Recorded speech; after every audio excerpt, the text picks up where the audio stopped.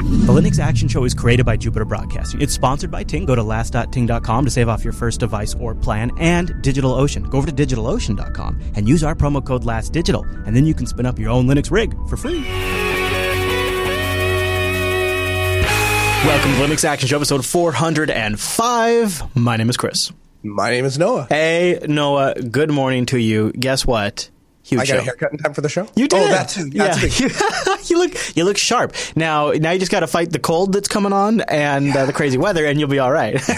No, the weather's way better. I don't know if I told you. It's like melting. It's dry. Oh, good. It's wonderful. Good. Yeah. Well, as things thaw, guess what? The reason why I thought it was bad weather because I thought it was a cold day in hell, Noah. This episode has been 445 days in the works. Yes, ladies and gentlemen, today I will be reviewing the Purism Librem 15 Ultimate Linux laptop. That's not a MacBook Pro sitting in front of me. That is the Librem 15. It is here. I've put it through its paces. I've solved a few challenges. And I'm going to tell you about the laptop that I crowdfunded on November 22nd, 2014 that showed up on my door recently, and how it actually compares and stacks up to what was promised. So that's coming up. Really excited to give that review to you guys. But not just that. Huge news this week to cover. Noah and I have been talking about this all morning. It's big news this weekend. The Linux Mint site was hacked. The forums, the ISOs were compromised. We're going to give you this. We're going to tell you about the scope of the problem, what software was used to do it, how you can find out if it's an issue that affects you, and maybe what our thoughts are on the issue and maybe the bigger picture here. And then also in the news segment, it is Mobile World Congress season, and that means we've got actual devices that you want to get your hands on. They're going to be able to run Ubuntu Touch. I'm not talking like weird name brand stuff. I'm talking actual lust-worthy devices that will be running Ubuntu Touch very soon. We'll tell you about that. Also, big official news for ZFS and Linux. It's actually better than we thought. The news is out from Canonical about the official ZFS support coming in Ubuntu 16.04. We'll give you the details about that. We're going to tell you about Mimic, something from the Mycroft project that looks really damn fascinating, going to make desktop Linux AI even better. And then Red Hat and Microsoft sitting in a tree. If that tree's name was Azure. With some interesting caveats. We'll tell you about those caveats in the news segment. Then after that, we got the feedbacks. But before all of that, Noah, you know what we got? The picks. It is the picks. And it seemed only appropriate on this episode of Linux Action Show where we are going to be reviewing something that I crowdfunded 445 days ago. I thought it'd only be appropriate to follow up on something, a crowdfunding project that we featured that appears to be shipping and seems to also have a bit of a crew establishing under them. It's called Endless. And we talked about Endless. Oh, actually, I put it in the show notes. I think it was, when did we talk about Endless? It was episode 363. So in episode 363, we told you about Endless, a computer designed for the entire world. And just as a real quick introduction, I'll play just a few seconds of their video that kind of explains it, since they could do it in a better way than I can with cooler hipster music. A few years ago, while traveling through India, I had a really simple insight. Most people have a television, and I looked down at my phone, and in my hand, I realized it was a full CPU tower. In other words, if you used a smartphone processor to power a full desktop operating system, and you plugged it into people's TVs, you could suddenly make the cost of a computer the same as a smartphone. Meet Endless. The first computer developed with and for our users in emerging markets. It doesn't require training to use. It doesn't get slowed down with viruses. It runs on affordable processors. It can use your TV as a monitor. It's cheaper than most tablets, and it has over 100 applications preloaded that work with or without the internet. And it runs Linux, which is why it's our Runs Linux pick this week. So the Endless is it's actually a real product that is shipping and selling right now. Here's the prices. It broke down to $79 USD for the cheap one and $189 for the more powerful one, as they put it. And the design of it's pretty interesting looking. It's how would you describe that shape, Noah? It looks like a subwoofer almost. Here's what it reminds me of. It reminds me kind of like the overall vibe it sends to me is iMac circa 2003, like where they had like the color. Right, where it was in the dome and it had a screen coming out of it, but this does you just supply your own screen. But it looks like something from that era, the bubbly, colorful, playful thing. And it's interesting. Right before the show segment started, you asked me if I remembered covering this, and I'm like, or if I remembered watching it on the show. Yeah, I was a host on the show when we featured this. So I do remember now that I'm seeing it. And it'll be kind of cool to see if it actually takes out. My concern is I think there's an awful lot of competition in that sphere. You know, you have things like the Raspberry Pi and the Arduino and all that stuff, and so this is a fully assembled, ready to go kit though, which is kind of nice about it. It's totally user approachable. You just plug things in, and the other reason I'm kind of liking it is they are also supplying code upstream, like to Pulse Audio in GTK and to the Linux kernel and to the Open Build service. So they're actually participating in Plymouth, some other things, GNOME software, x86 Intel video drivers. They're actually working quite a bit of code too, which is and they're contributing that back, and they have kind of a good team. It's kind of neat, especially for this episode, to see something go from crowdfunding to actual shipping Linux product. You might be right, Noah. There is a lot of competition for something like this, but somebody's got to pull ahead, right? Doesn't somebody have to? So let me ask you this: what's the target audience for something like this? Developing world, I think. Okay. So I think there's probably a market. So the slightly untechnical savvy developing world, right? Because they're not gonna assemble something. They don't want to buy a kit and put it together. Exactly. They just they need the internet or they need access to basic computer functionality. Chat room's pointing out, like you could pick up used PCs in the emerging market too as well. For sure, but what are the power requirements? Like I know that was true. I did a consulting gig a couple months ago, and they were looking at we were looking at putting computers in the hands of people that were less fortunate. And one of the big concerns of using older machines is they were very power hungry. And the problem with that is in certain areas of the world, you don't have reliable good power, and so you got to be able to make do with alternative means sometimes. And that's where the ARM-based stuff really started to kind of shine ahead of used older computers, because they were not very power efficient. So just to sort of conclude my thoughts on the Endless, here's why I do like it over something like a used x86 PC or something like that. Noah, is to me, well, this can never really run Windows, so that's a plus to it right there. A used x86 machine could be used to run Windows, and that's what a lot of people who are going to do these kind of outreach programs would do. But also, one of the things that struck me when we visited System 76 was that they played a bigger role. They don't just sell computers that run Linux really good. What they're actually doing is, and as you know, you talk to Emma, they're also playing a role of converting people and giving them an on-ramp into Linux and helping them move from Windows or the Mac into Linux equivalents. And so to have an entire product structure around the emerging world and people who are not super technical but need access to computers and using open source, it's not just the hardware they're selling, but it's also they're ideally going to make the right kind of deals or partnerships or whatever to get in certain stores and work with that type of customer base too, which is there's a lot of people out there that are making open source products that can be used in emerging markets, but this is something that's kind of bringing all of it together as a product, and they're being responsible from the beginning to end, from the manufacturing of the machine to the software stack to the support of it, which is a pretty good idea, I think. Mm-hmm. Yeah, that's something that you find when you find people that where their product exists a passion, and it's not just a job, it's just not where they go to work. It's actually something that they believe down in their core. When you find people like that, and you find companies that spring up of that, I think that's where you're going to get the best product. So it'll be interesting to see what happens when it ships. I think it is shipping, but only in limited amounts right now. So I think it is actually kind of shipping. So yeah. I don't know. I was just checking to see what happens if I buy it, but I guess I don't need to do that, so I'm not going to find out. I'm not going to go down the path of buying it. You know why? You know why I know it? Because I got a Purism right here I need to review first. So before we get into the rest of the show, I want to thank our sponsors this week over at DigitalOcean. Head over to DigitalOcean.com and use our promo code. Are you ready for this? It's one of power, Last Digital. All lowercase, one word, Last Digital, give you a $10 credit over at DigitalOcean. This is where I go to basically spin up any Linux rigs now, even for local VMs. It's $5 a month for their 512 megabyte unit, but they also offer hourly pricing, so you could get a pretty nice rig and just pay the hourly rate and use it for several hours if you need to do testing. And then it's easy to flip it in production when you're ready. And DigitalOcean has a straightforward API that makes it really easy for people to build services and features around DigitalOcean. We'll be talking more about that once we get our Mattermost server up and actually going. It'll be running on DigitalOcean. You can get started in less than 55 seconds, and pricing plans start only $5 a month. For 20 gigabyte SSD, because they're all SSDs, a super fast CPU, and a terabyte of transfer with really good connections, 40 gigabit E connections at the data centers.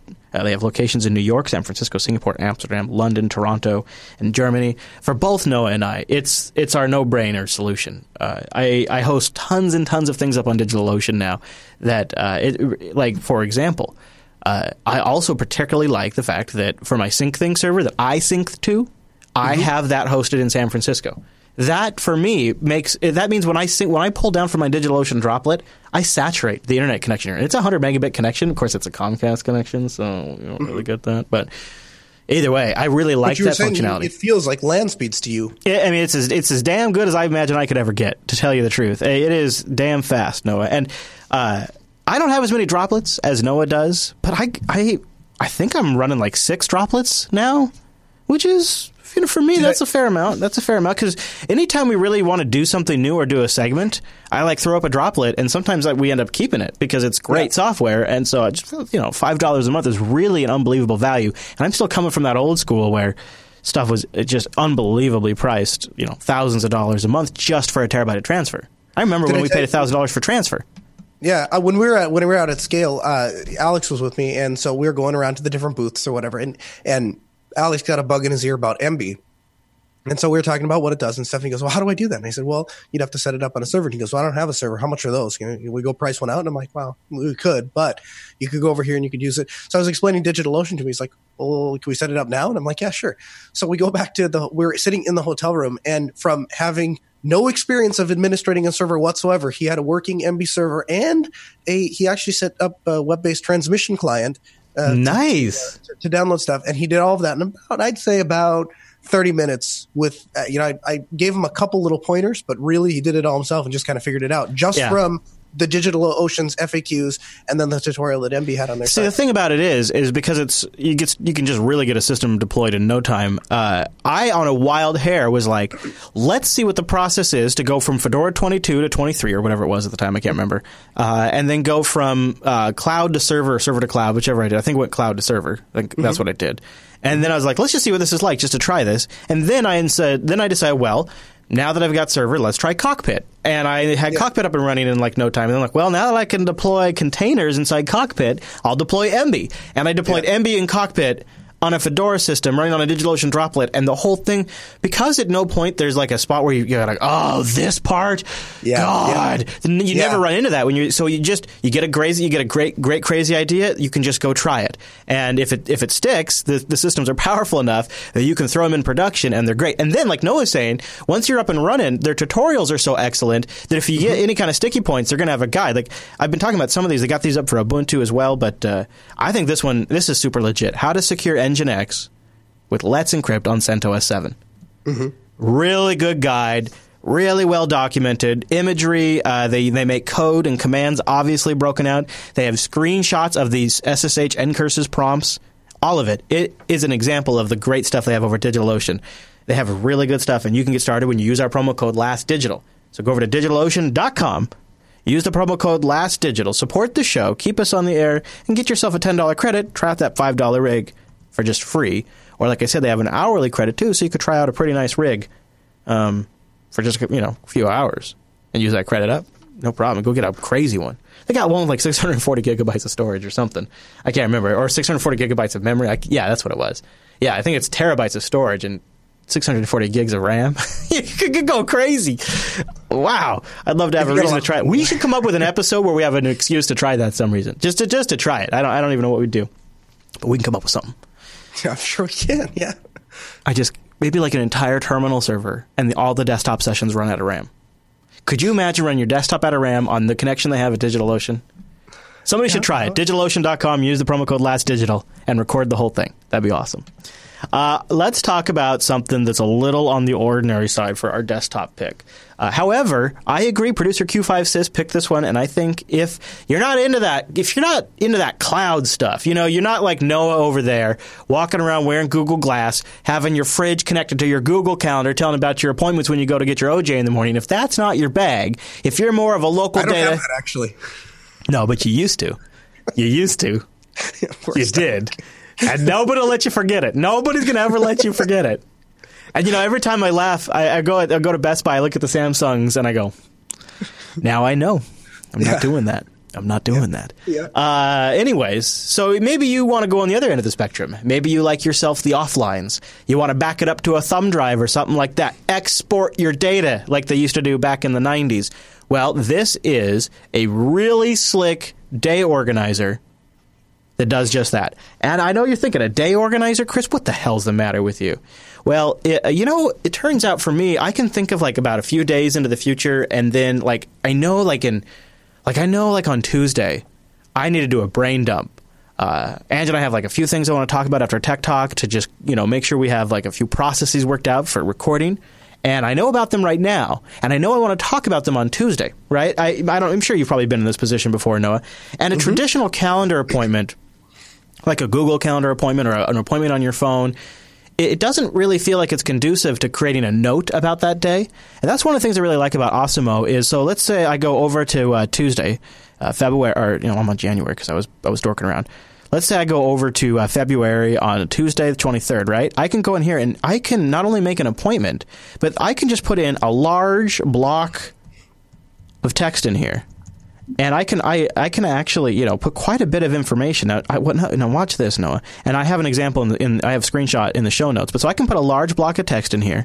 I can also do things like I can make sure this is like this might be the really important thing I want to talk about. It has a highlight function there, and I can highlight certain areas. It's got an agenda like breakout thing. You can clear out all the text. You can insert a timeline if you want to talk about things at a certain timeline. That's kind of a neat feature. So you insert a timeline, it asks you what the timeline is, and then it automatically creates it. And I can create the agenda right here. And again, this is all just text in here. Of course, it also supports doing, and that's assigned to Tuesday the 23rd. So when my calendar reminder for Tuesday the 23rd comes up, I have this nice large block here. And I can also do things like I can set tasks, I can manage contacts, and I can just take notes in here. It's called Osimo. And one of the things Osimo, right? OSMO? Yeah, OSMO. And one of the nice things about it is I can go down and, of course, I can export everything out to just general text. I can determine where the data is stored at, all that stuff.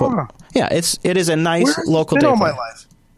Yeah, I thought so too, right? And now for me, I kind of like stuff synced to my phone. This isn't going to do that. It's not a global calendar solution that's backed by the power of the cloud. It's something free. Now you could export the file out and manage to sync it to your different devices and come up with your own solution.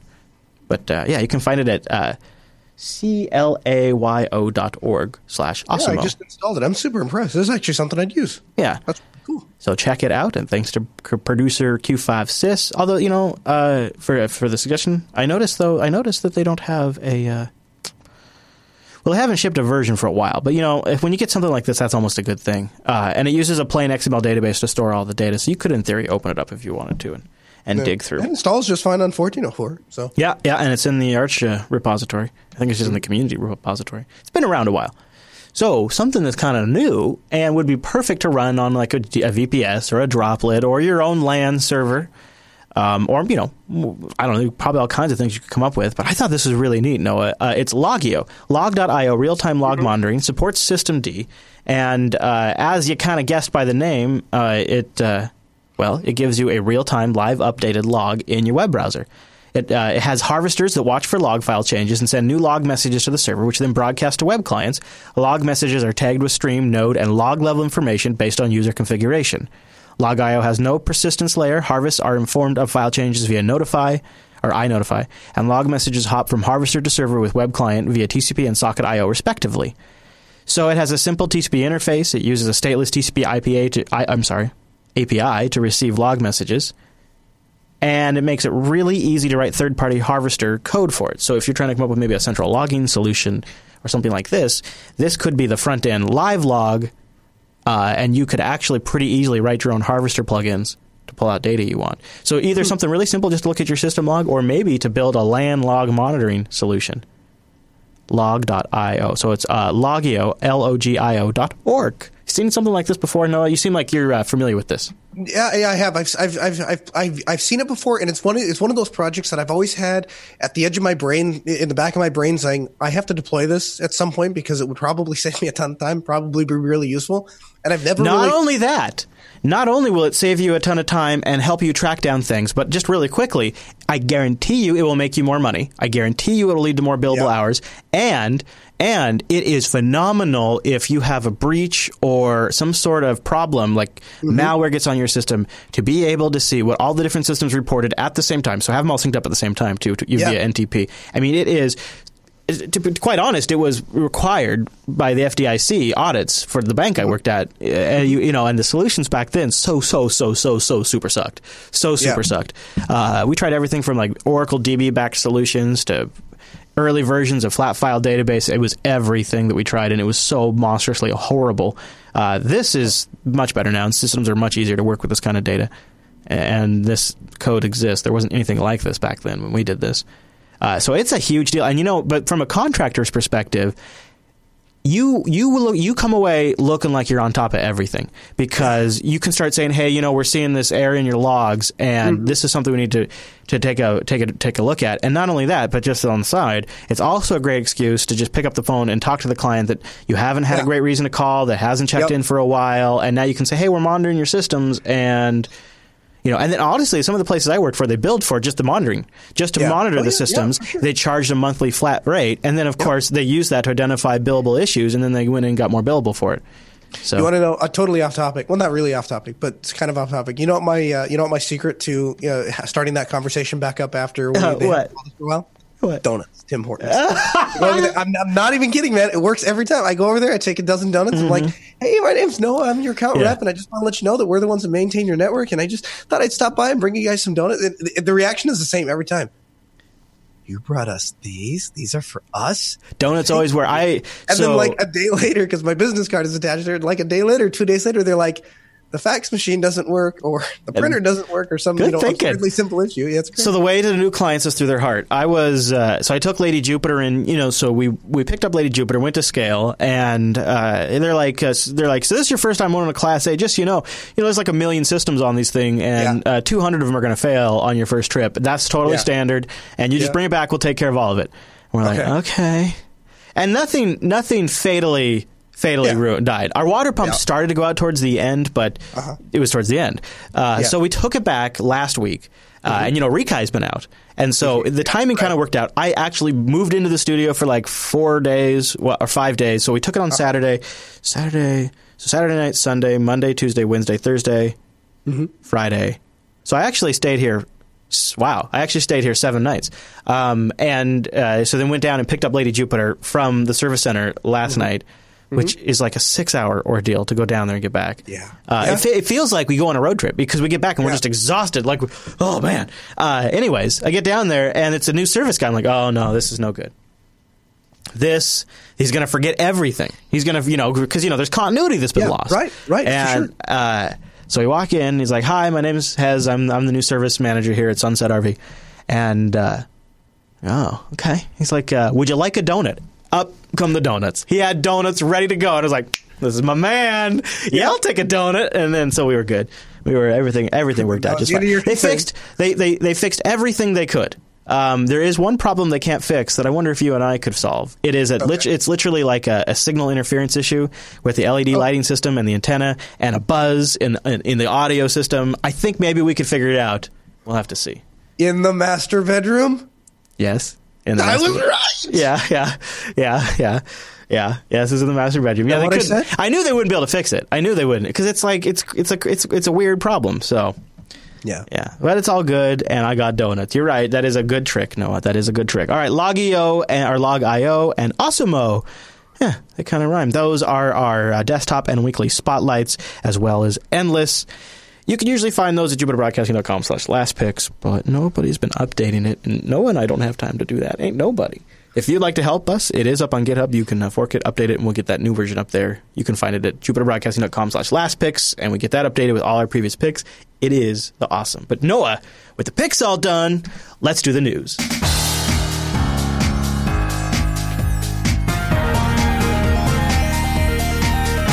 The news in this episode is brought to you by Ting.com, Noah. Everybody go to last.ting.com. Last.ting.com is where you go to support this show.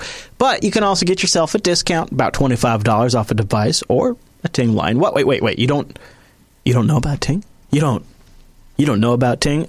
Noah, tell the people about Ting. No, you tell them about Ting. I always tell you. Right. So I basically way back when, I think I've said this story once or twice on air, and I used to fall asleep listening to Last, and when they first came Wait a minute, are you saying? Anyways, continue.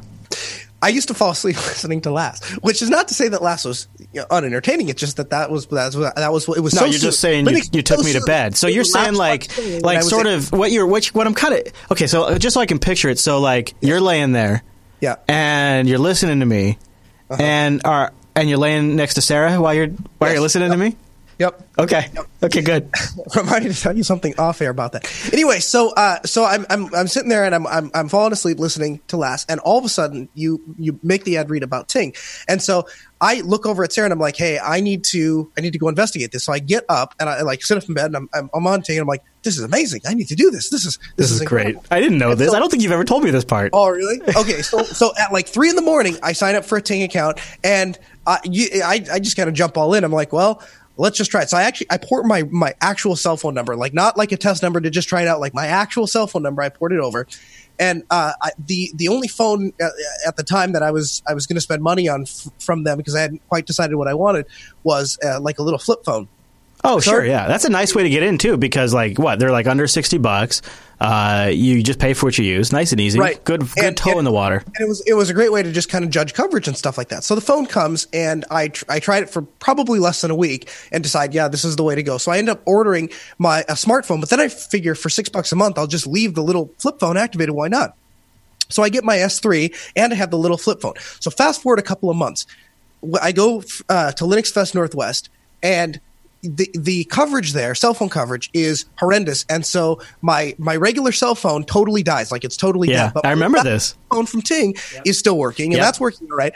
So I get in the car, and you had gotten sick, so you're driving, and so Angela goes, "Oh, I need cell phone number." I couldn't drive. I was so sick, I couldn't drive. Yeah. So somebody was driving you home. Angela was driving you home. So she goes to get cell phone numbers from everyone, and the only phone I have available to me is the phone I haven't charged in like a week, because it's this little tiny flip phone thing.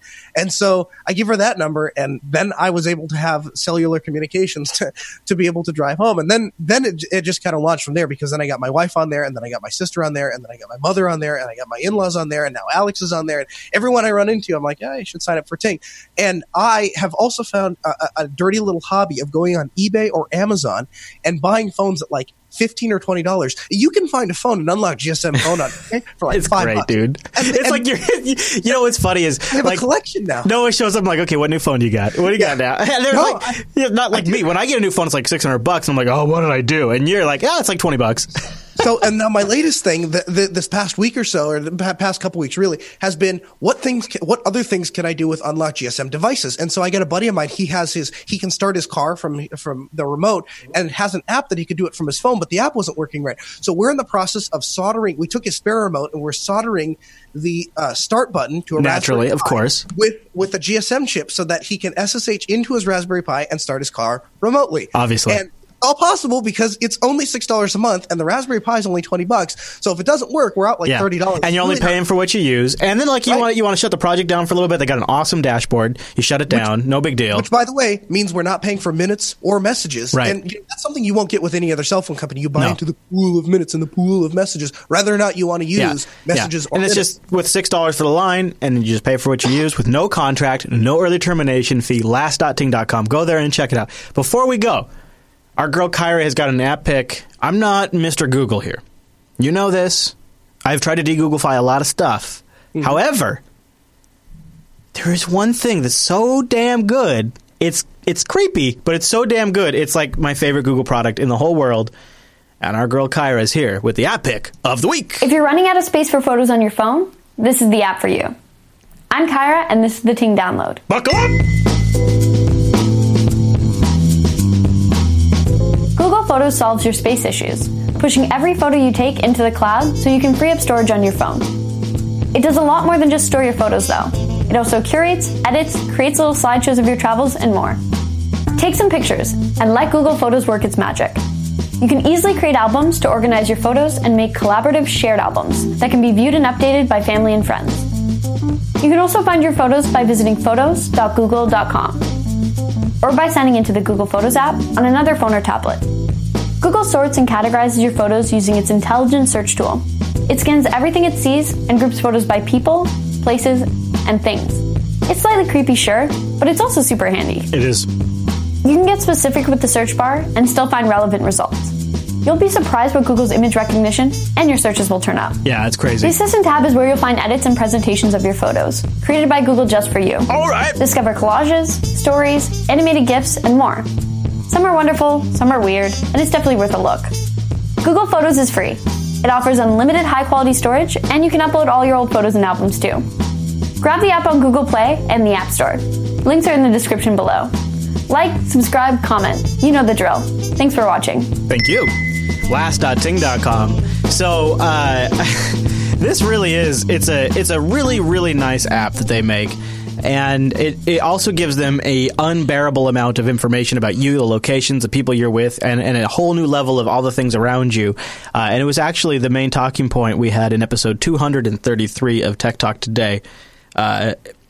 Titled appropriately "The Creepiest Best Thing," and I go into it has the ability to recognize. It's unbelievable. I demonstrated some Christmas photos that it tagged appropriately as Christmas that had no Santa Claus, no Christmas tree, nothing like that in it, and it's solid. So it backs up your photos too, which is nice. It just gives Google all of the information, location, face tagging, all that. I redid my office a year or so ago, and we painted it and put new furniture and stuff like that. And I was trying to show somebody a picture of it, and I just typed orange wall, gray wall, and desk, and it found the picture of my office. And I'm like, geez, man, like it's crazy. They know all the things. They know all the things. At the same time. Go check it out. Also, you can grab go to last.ting.com to support the show. You can get the GSM and CDMA cards, put any device, GSM or CDMA that supports the Ting network, you can check out on their site. Just go to last.ting.com to get started, and a big thank you to Ting for sponsoring Linux Action Show. So there's a news story that we've got to start with here that the chat room's been talking about all morning. In fact, the whole internet's been talking about it all morning. It's big news. Linux Mint, the project, has been all kinds of hacked. It started with an announcement about ISOs. If you download Linux Mint on February 20th, then you downloaded a Cinnamon Edition, 64-bit, then you downloaded an ISO that has a Trojan in it.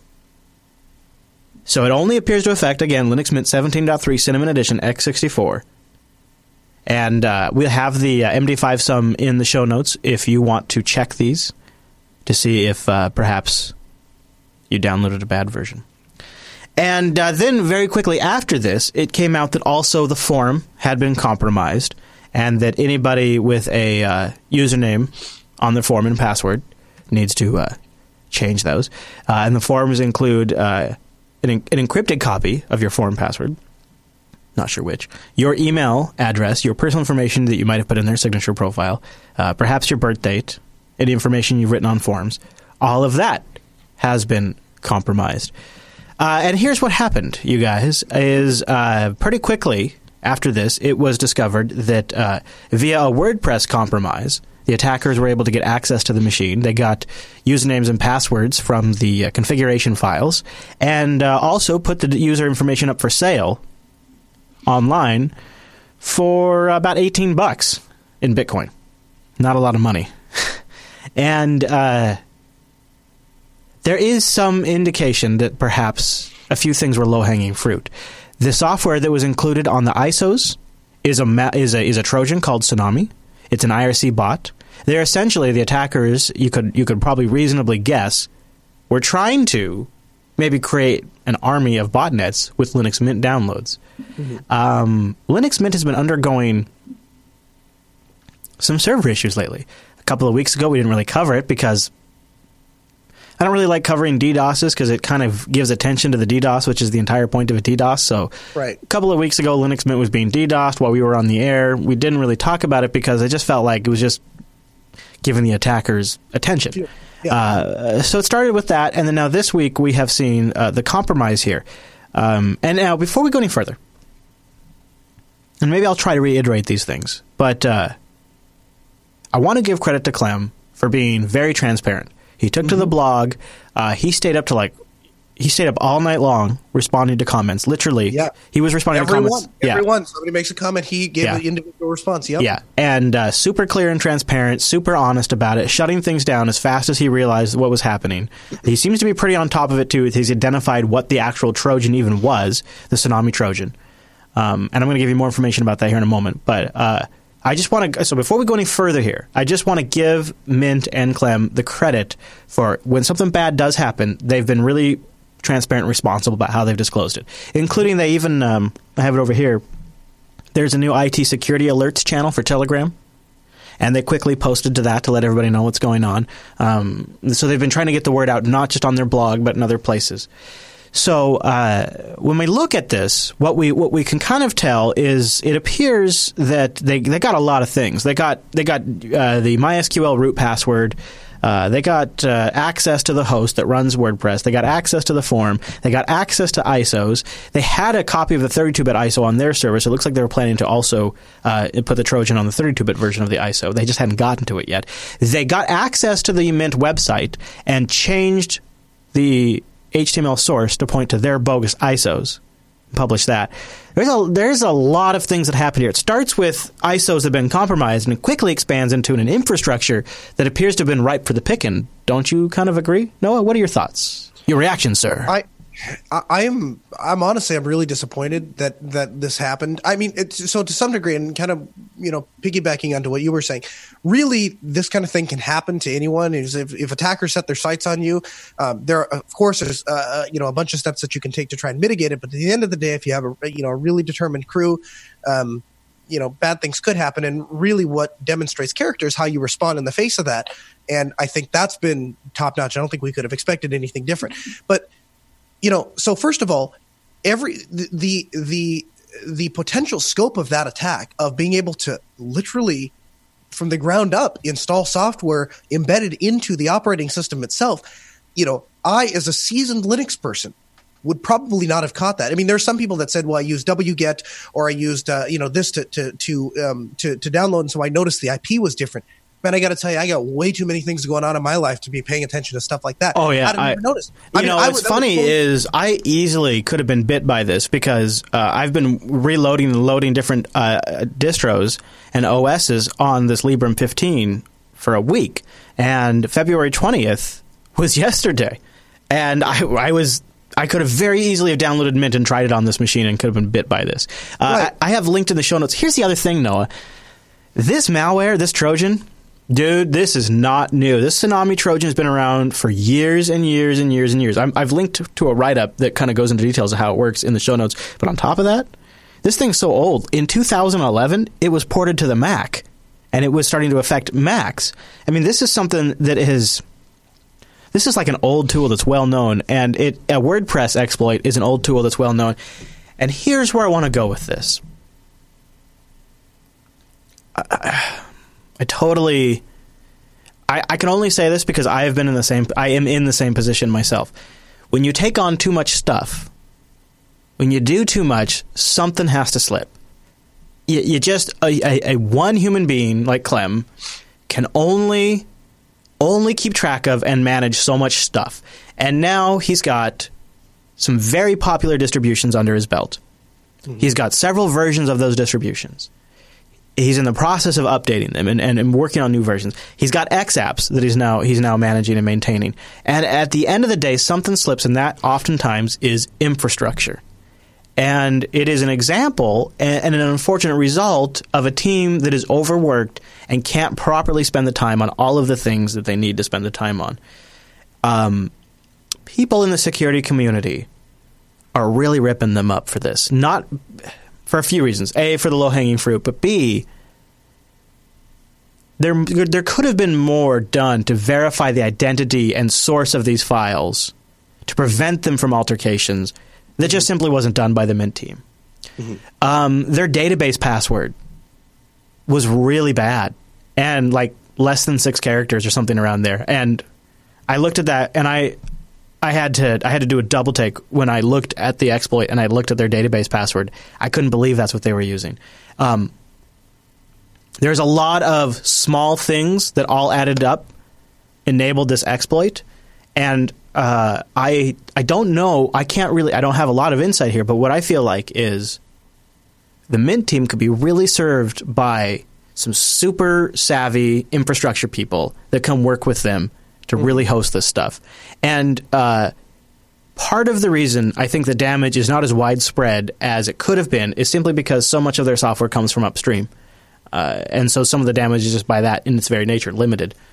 But it's real bad. And to be honest with you, Noah,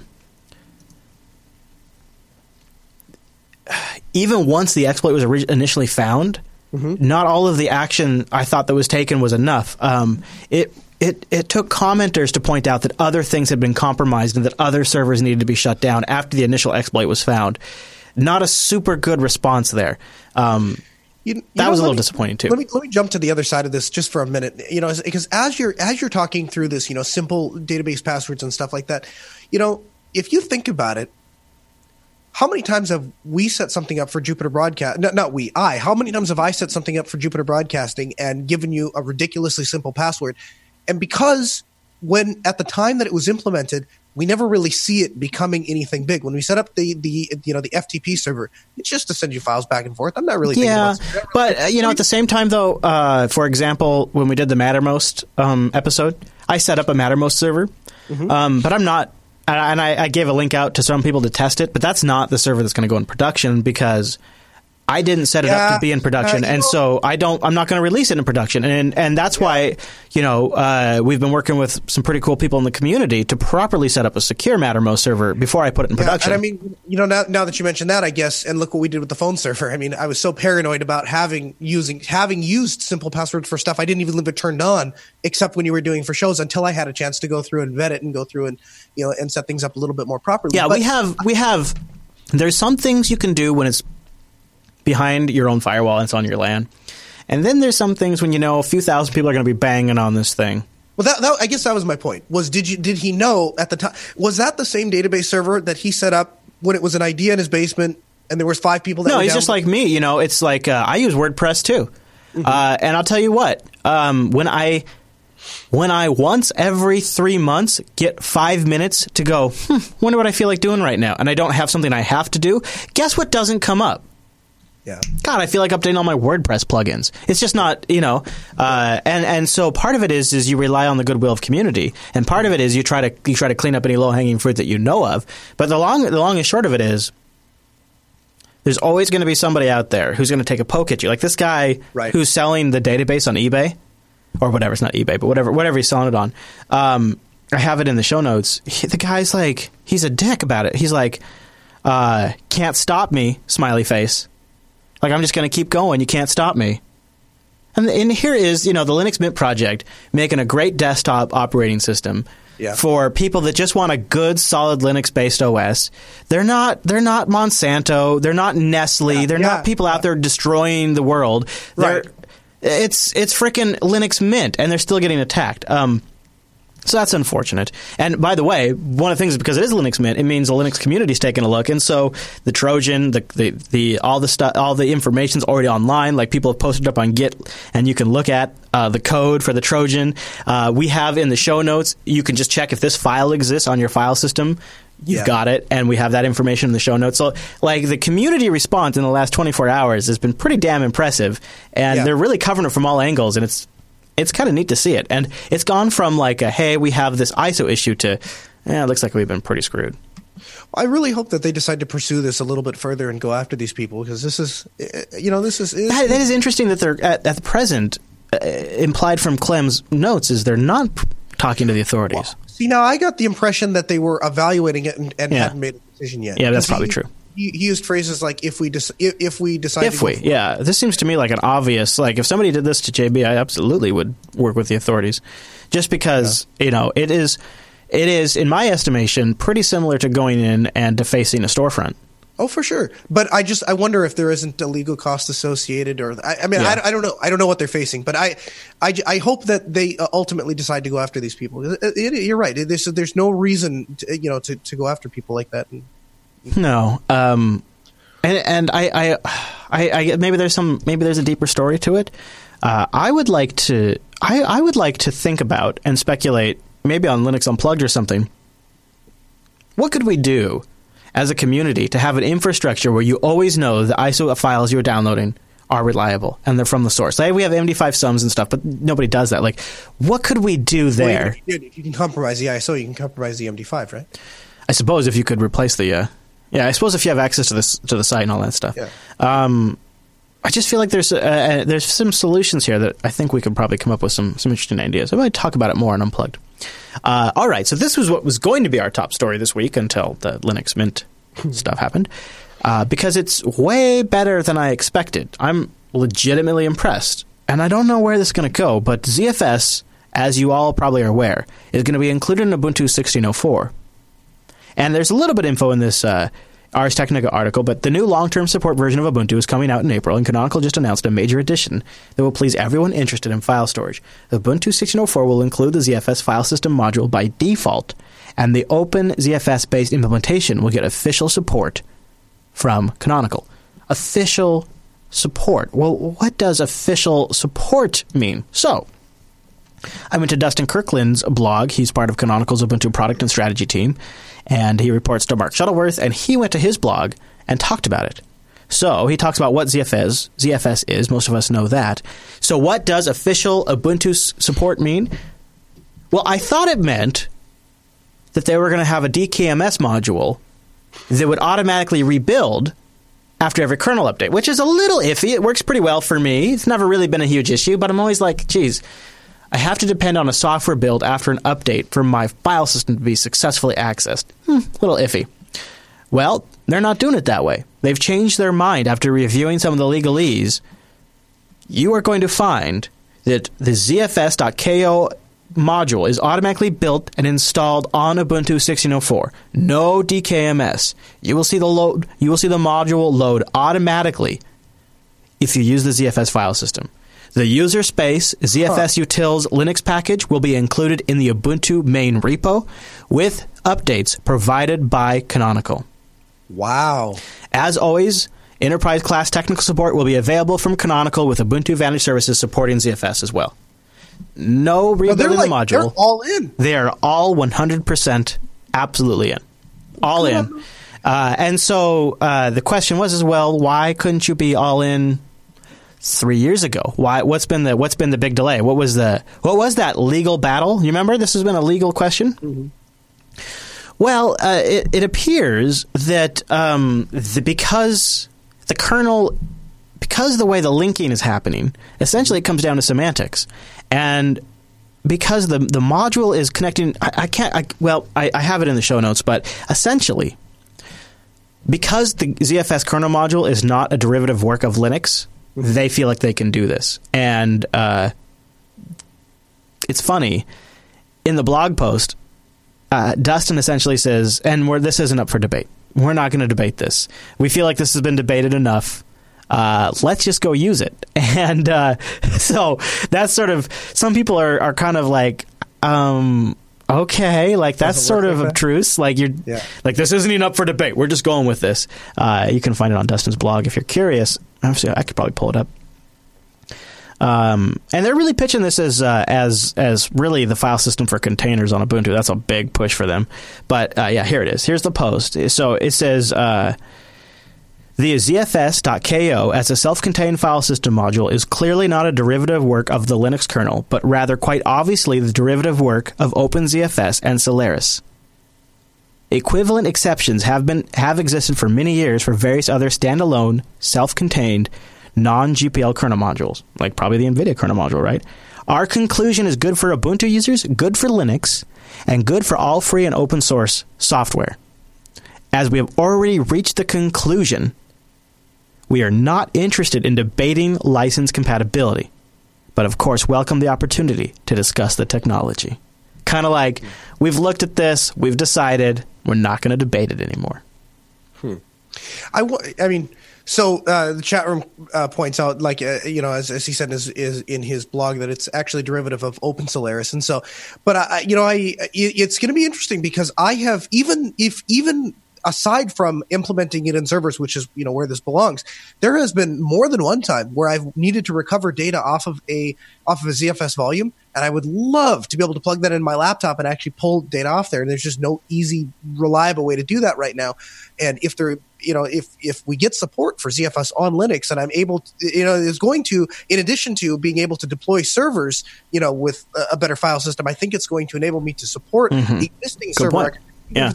Yeah, when people need to bail off those free BSD servers, your Linux box will be able to read that file system, no problem. Right. And if you're listening or watching right now and going, guys, what about ButterFS?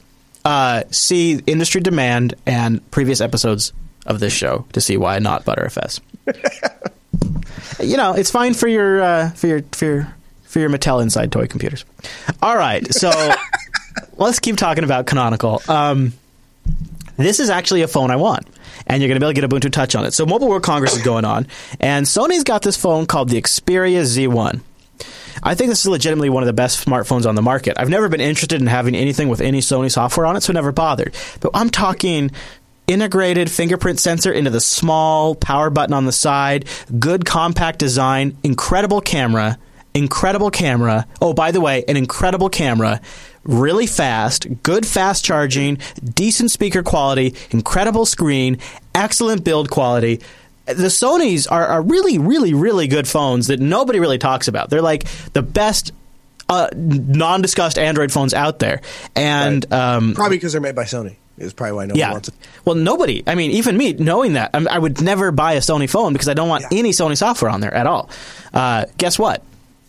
Canonical has heard the call of the wild, not just for the Xperia Z1, but also for the One Plus One. And I think this is super, super cool. They're going to work with communities that already exist to get images working on these devices. And Noah, do you recall seeing a lot of 1+1s at scale running Ubuntu Touch? Oh, yeah. Well, I don't know if I saw a bunch running Ubuntu Touch. I definitely saw a bunch of 1+1s. And I've seen a lot of 1+1s basically every time after June of last year. I think they've been popping up all over the place. So there's definitely a community of Linux enthusiasts that have 1+1s.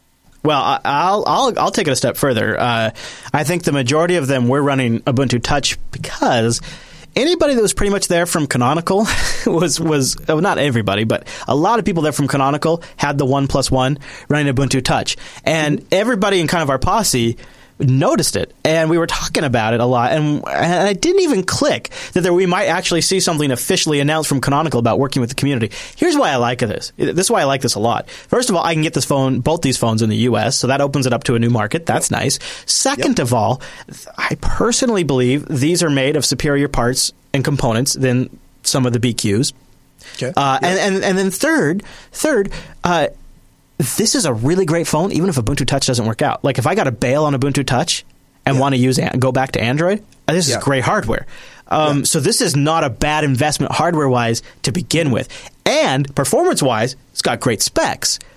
This is an Ubuntu Touch phone that I actually would like to have. This is the first hardware I'd actually like to have, and I'm really excited about it. And then last but not least, what I think is great about this, Noah, is this is Canonical actually coming through on their if the community makes an image that's pretty good, we'll work with them. Because one of the things I've always pressed in all of the interviews is, what if somebody comes along, takes your image, and makes a better phone operating system and puts on a better piece of hardware than you're shipping? Are you going to compete with them? What are you going to do there? And they're like, no, we'll work with them. It'd be cool. Well, guess what? Community comes along, makes a 1+1 port, an Xperia Z1 port, and this is over on the insights.ubuntu.com blog. They're like, not only are they going to work with them, but they're announcing it at Mobile World Congress. They're announcing it here on their website. Good to go. So you know what? You just might see me rocking a Z1 in the near future. Oh, that'd be awesome. I'll play devil's advocate for a little bit. I'm glad to see that it's gaining some traction, and nothing would make me happier than to have an operating system I can trust on a mobile device. That said, we talked in the past about how we could see, giving up first class apps and that kind of thing on a tablet. Do you really think you could do that on a phone?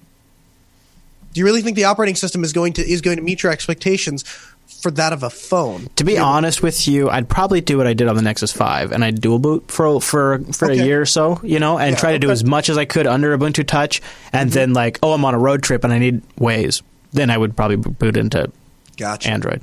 But I think that's a workable solution. Yeah. Yeah. And because if nothing else, that would mean anything that I'm really seriously private about, I could do under the Ubuntu. Bingo. Yeah. Bingo. And as long as Android doesn't have access to the file system, that would work. Yeah. And that's been my biggest thing is I don't have anything pseudo private on any Android device whatsoever, and it's going to stay that way probably indefinitely. And so that's one thing where, because I don't have a predefined expectation of what a tablet is supposed to do. Sure. Yes. Yeah. Tablets are much easier for me. Yeah. Well, except eat my money and drive me nuts. That's really all I've ever gotten out of a tablet. But that means that is ripe for picking. Like if they could come in and offer me something good, there's still room for improvement. Right. So that's kind of where I'm holding out. Although, actually, really, if you think about it, I could get into if the OnePlus One, that's a pretty decent screen size. I could get into having an Ubuntu very small, PDA-like device. And keep in mind, these might legitimately have the specs to do convergence. These could be devices that you could get in this market that actually do convergence. Mm-hmm. Yeah, I'd be willing to give that a shot. I mean, that's... Yeah, for sure. Yeah. So I don't know where this is going, but man... I am glad to see some good hardware. They just announced the an M4 Pro. I can't remember what they got a new version that's shipping soon. That's a Pro version of the phone, better specs. This is really interesting to watch where they're going, especially as it relates to the Linux desktop and convergence. Then if I was just going to get crazy and I'm just going all in, and I could combine it with something like the Mycroft project, an artificial intelligence project that would give you an artificial intelligence assistant, sort of like Google Now or Siri on your mobile device. Yep. That'd be pretty awesome. And what I love about what Mycroft is doing is they're working, instead of reinventing the wheel, they are working with existing projects and code that are just really great at doing a particular thing, and they're integrating that with the Mycroft project. This week... they've announced Mimic, which not only is very cool in principle, but could lead to voice multi-factor authentication using your voice and things like that. The Mycroft project has released a video, and it explains what Mimic is. Mimic by Mycroft and Vocal ID. Mimic is a fast, lightweight text-to-speech engine based on Carnegie Mellon University's flight software. Mimic takes in text and reads it out loud to create the voice of Mycroft. Hi, my name's Mycroft. To improve Mimic and create an AI that sounds realistic, we are building a community of developers from all over the world. Mimic is a powerful tool that can also help solve other important problems. That is why we've partnered with Vocal ID to help Dr. Rupal Patel and her team to bring realistic voices to people with speech disorders. Vocal ID's technology allows them to create customized voices that better represent the people who use them. To use these voices, Vocal ID's clients need a fast, lightweight, cross-platform engine. This is where Mimic comes in.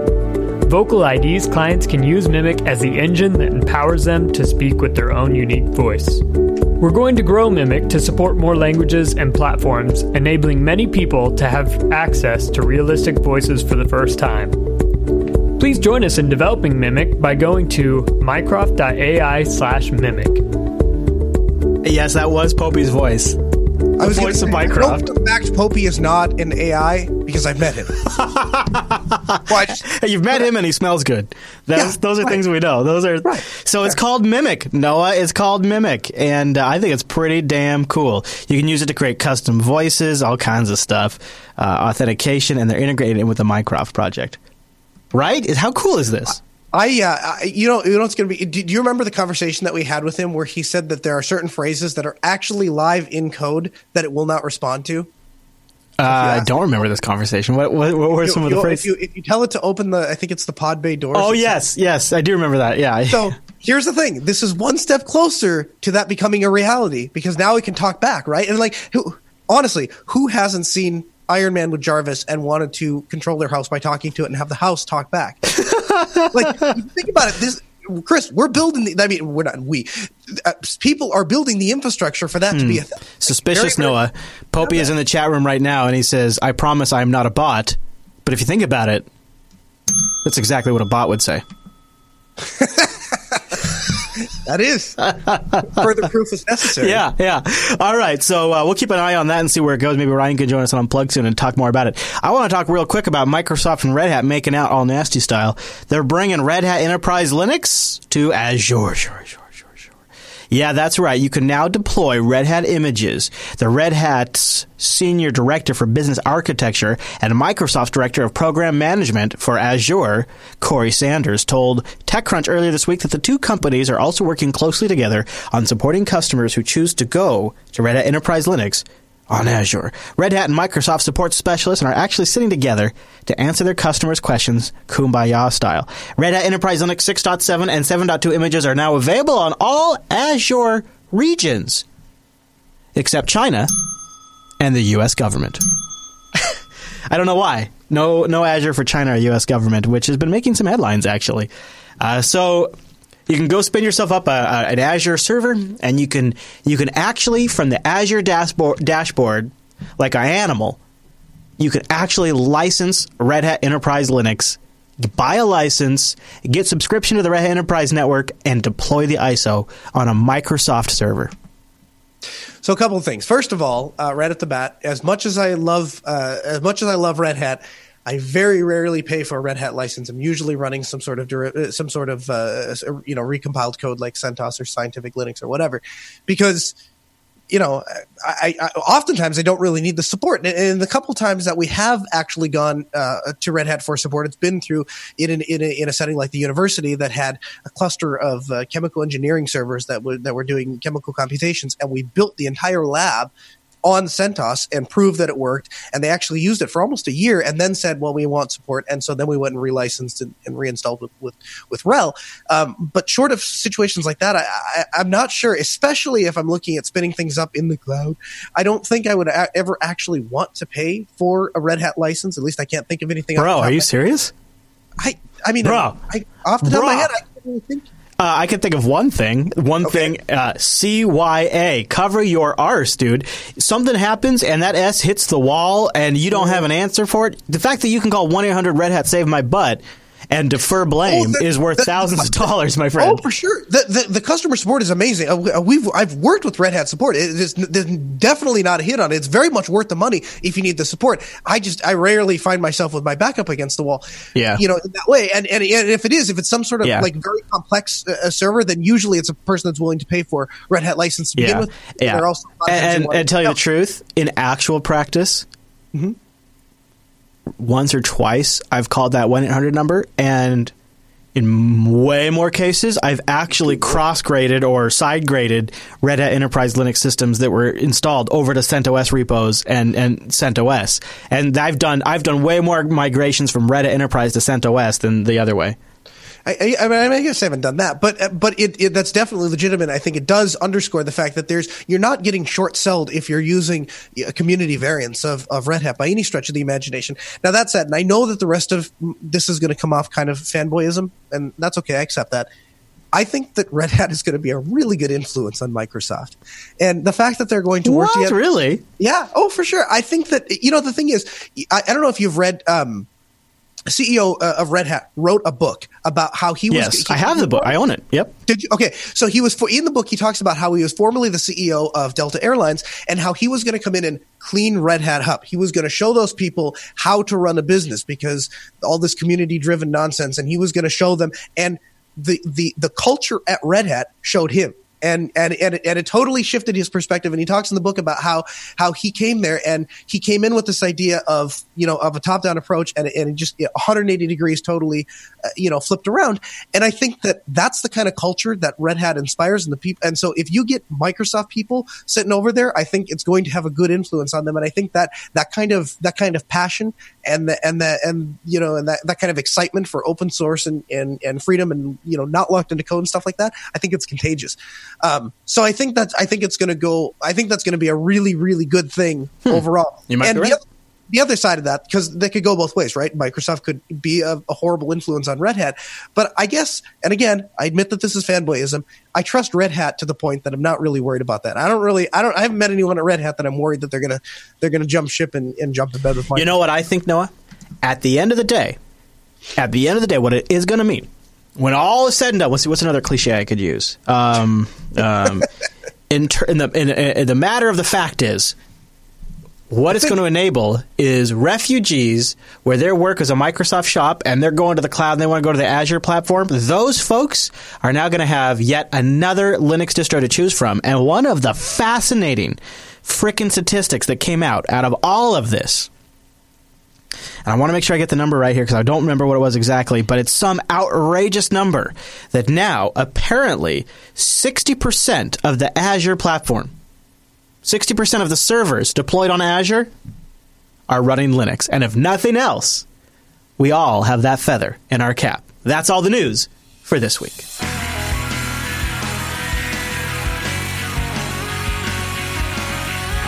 I'm pretty excited to talk about the Librem 15. I have been looking forward to this day for a long time. And if you followed all of our shows since end of November 2014, you know this has been a topic of conversation. Frequently on Linux Unplugged, we've interviewed the founder of the Purism company, Todd, on Linux Unplugged. We've talked about this a lot on Linux Action Show. This is the representation of something that Noah and I want so badly. Extremely well-built hardware available for anybody to get a great out-of-the-box Linux experience.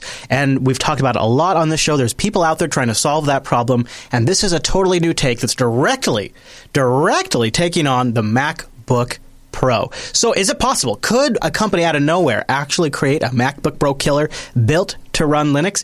I'll give you my review. First, I want to thank our segment sponsor, Linux Academy. Go to linuxacademy.com/unplugged. linuxacademy.com/unplugged. We've got a very special discount for the Linux Unplugged show. And I was like, hey, let's bring it over to Linux Action Show and see if the folks that watch the Linux Action Show can take advantage of it. And I think you really can. It is targeted right at our audience. They have over 2,332 self-paced courses, downloadable comprehensive study guides. This is stuff built around Linux, about Linux, a technology stack that you could use on top of Linux for people that use Linux by people that use Linux. And that is the key differentiator. It's not a feature. It's what they do.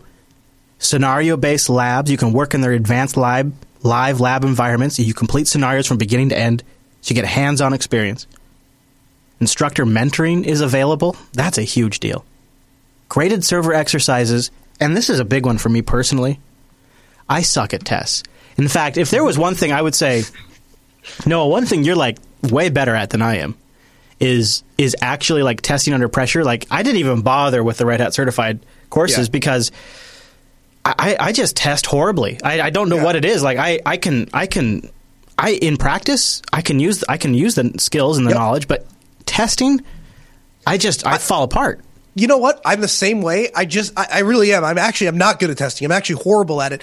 And partly because I will arrive at the same conclusion, but I won't always get there the same way, which throws me off in tests because sometimes they have a very specific path they want you to follow. But I have shied away from saying that too often because you never see the opposite. You never hear somebody saying like, listen, I'm dumb as rocks, man, but I can pass tests. Well, actually, somebody in the chat room right now is really? Yeah, of course, the chat room, right? Yeah.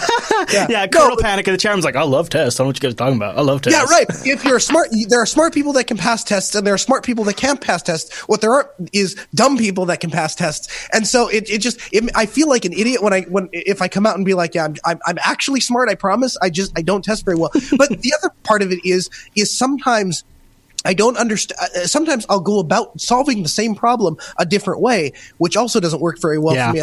That's actually something I really like about Linux Academy. Yes. Because if you go through their courses, and I can tell you this is specifically true for the Red Hat one, they show you multiple different ways to arrive at the same conclusions or multiple different ways to accomplish the same task. They say, well, you can do it like this or you can do it like that. Yeah. And that's different from even the certified Red Hat curriculum that they go out. They'll show you, walk you through one specific way. The other thing for me that was like hard as a contractor is my zone is talking about stuff that I understand, and what I like to do is I like to take a complex idea and a topic, and I like to understand it, and then I want to just break it down into a way that's really communicable to somebody maybe not even very technologically savvy. And so that was really my sort of power domain, quote unquote, as a consultant, is I would take you really got to do this advanced thing. And here's the simple business reason why you got to do it. And for me, that meant that if I had to go do something or I had to go sell them something that I hadn't actually done, I had the confidence and experience to know I could pick it up and I could learn it and I could meet my commitments. Yep. But that didn't mean I still didn't feel like a crazy amount of anxiety personally, like very nervous, hyper aware of all the things I don't know, all of the things that might go wrong, all of the things I might need to consider, not actually knowing all the things I need to consider because I've never done it before, but just still freaking myself out enough that I get a little sick to my stomach, right? Sure. This is where with Linux Academy, they have the scenario-based labs. They have the real-time feedback while you're taking the courseware. That to me gives you the hands-on experience that kills that anxiety. You combine that with the instructor help. You combine that with the detailed notes, the practice exam, the enhanced learning plans that can adapt to your availability, the fact that they allow you to choose from 7+ Linux distributions, they automatically adjust the courseware and the virtual machines, the fact that they have all of this stuff for Linux users, by Linux users, and they're always improving it. And that we have one of the best deals around. linuxacademy.com/unplugged. And a big thank you to Linux Academy for sponsoring Linux Action Show. It's a great fit for our audience, and that's why they're here. Okay, so I often will play clips of videos. I don't very often get to play a clip of myself, but it turns out when you've been doing a show for a while, there is from time to time opportunity to do that. I want to jump in the Wayback Machine, and I'm going to take you back to, let me get the episode here, episode 340. So we're on 405 right now. So episode 340, 444 days ago, I believe, I announced that I had done something kind of cray-cray. And I'm just going to play it for you because I think it gives you the spirit of where I was at when I made this announcement. Instead of just sort of reiterating, I will go back in time and play myself. Here's the details. Yeah. Right now, they've raised $38,000 of $250,000. They have 38 days left, 15% funded, 48 pledges. I decided to back it last night. Oh, nice. Well done. Okay. Because I want to see if... So this is... So you see, this is the question. Is I really fundamentally believe in hardware that's meant to be used with Linux. And I think people don't place enough value, even if you're using off-the-shelf parts. Right. If somebody is curating those parts and assembling them into something that they have tested and made to work with Linux, that's great. Yeah. So to me, that is value added, and I want to put my money where my mouth is and see if people building machines like this truly makes a difference. The specs, I put an SSD in there and I upped it to 8 gigs of RAM, which is the max. Yeah. But specs wise, I'll probably use it for a little while and then give it to my son if they ship. And I figure if they do ship, we'll have a review unit here on the Linux Action Show. And we can tell you if it's really, truly, the perfect Linux laptop. They did ship. They did ship indeed. Here we are. And no, I think I still kind of I align with those things. I love the idea of Linux purpose-built hardware. Like when they go to the drawing board, it's for Linux, not just hey, we make this really great Windows laptop that could also run Linux. The difference is a computer manufacturer that makes a computer that can run Linux, or a Linux enthusiast that wants to make a computer. And how you set that up affects very drastically what you come out with the final product. So for those of you who have not been following for 445 days exactly what's going on, I'm going to play a little bit earlier clip from that show that just sort of sets up what the Librem is just for a moment, because you can hear, I think, maybe when you listen, you might hear a slight amount of skepticism in my voice. But you can also sort of capture the moment of where we were at and why we wanted something like this. So I think it's kind of relevant before we talk about the machine. All right. So while we're on the topic of crowdfunding, I don't know what to make of this. It's a laptop that promises to respect your essential freedoms. It's called the Purism, the company behind it, and they're launching the laptop called Librem. It's a 15-inch, nearly free of proprietary code laptop. Here's the design of it. Oh, wow. It echoes back to a MacBook Pro with a large trackpad, all metal case. Yeah. Yeah, and it starts at different price ranges. Purism is launching this on crowd supply. The idea is it's going to give you a laptop where you don't have to run any proprietary drivers and no binary blobs in your distro. It's based on an Intel i7 4712MQ processor, 15.6-inch screen, 4 gigabytes of RAM, and a 4 gigabyte spinning hard drive, although you can tweak these things. 3 USB 3.0 ports, HDMI out, an expansion SD card slot, and a pop-down RJ45 gigabit adapter, as well as a Theros-based 802.11n Wi-Fi, 720p webcam, HD audio, and a backlit keyboard. And it will be coming preloaded with Triskel Linux. Triskel Linux, which actually it actually shipped with Pure OS or Purism OS. I go on to talk about how it doesn't actually totally respect your freedoms because it ships with an NVIDIA GPU. And I also talked about how the NVIDIA GPU was critical to my purchasing choice. Yeah, go ahead. Can we stop here for a second and just talk about, I don't know if we've ever talked about this on the air. I know we've talked about it off the air, though. Right from the get-go, I had some concerns about how they were marketing that computer, because the people that are and I'm stealing this from you, this is not my thought, but the people that are very, very, very conscious about making sure that everything in the entire laptop is free from the BIOS all the way up to the operating system, stuff like that. Those are not the kind of people that are worried about the super high-end hardware. Most of them are content, at least, on 10-year-old repurposed ThinkPads, and anything better than that is a brand new machine to them. And then you have another group of extremists, which is kind of, I think, where you and I fall in, which is we want native support on Linux, but on extremely high hardware, and we're willing to pay for that if it exists. And it seems like they try to make a really expensive high-end hardware and then market it to people that wanted totally free code, but then they didn't even really quite meet the totally free code part. So, and something I've talked about before, people who want a truly free machine are willing to buy a ThinkPad that runs Core Duo processors. Right. And people who want a MacBook don't really give a shit about what the BIOS is. And that's why I specifically stay. In fact, I kind of, watching it back, went into a bit of a rant about how important the NVIDIA GPU was, and I didn't give a shit because my machine is a tool, and I want to run video games on my tool from time to time. Yeah. And so I talked about how I felt it was a complete mismatch. However, they stuck to that so much so that they did Triskel-based PureOS, which uses Cinnamon and includes some improved drivers for the basic hardware of the Librem. I'm going to get to that in a little bit. But basically, it improves the trackpad. And they ship it now with PureOS, and they make the ISO available for download. And it's a good Cinnamon implementation. It's pretty solid. So they did eventually end up raising for the Librem 15 $584,000. They had a goal of $250,000. I funded something called the Early Bird. And the Early Bird was for people who wanted to get it right away. And so when I funded my Librem 15, I was promised a 4-core, 8 threads total i7 processor with an Intel 4600 GPU and an NVIDIA GT 840M graphics processor. I also upgraded it to a 500 gigabyte SSD and 8 gigabytes of RAM. I made that order on November 22nd, 2014. My total cost was $1,824 for the Ultimate Linux laptop, with a dedicated NVIDIA graphics, a quad-core processor, a 500 gigabyte SSD, cheaper than a MacBook might be, really. Crowdfunding it completed and was expected to ship on April 2015. It actually shipped on February 10th, 2016. And here's where things started to go a little awry. So it shipped about 300 days later than expected. Not horrible. 445 days from when I backed it. Mm-hmm.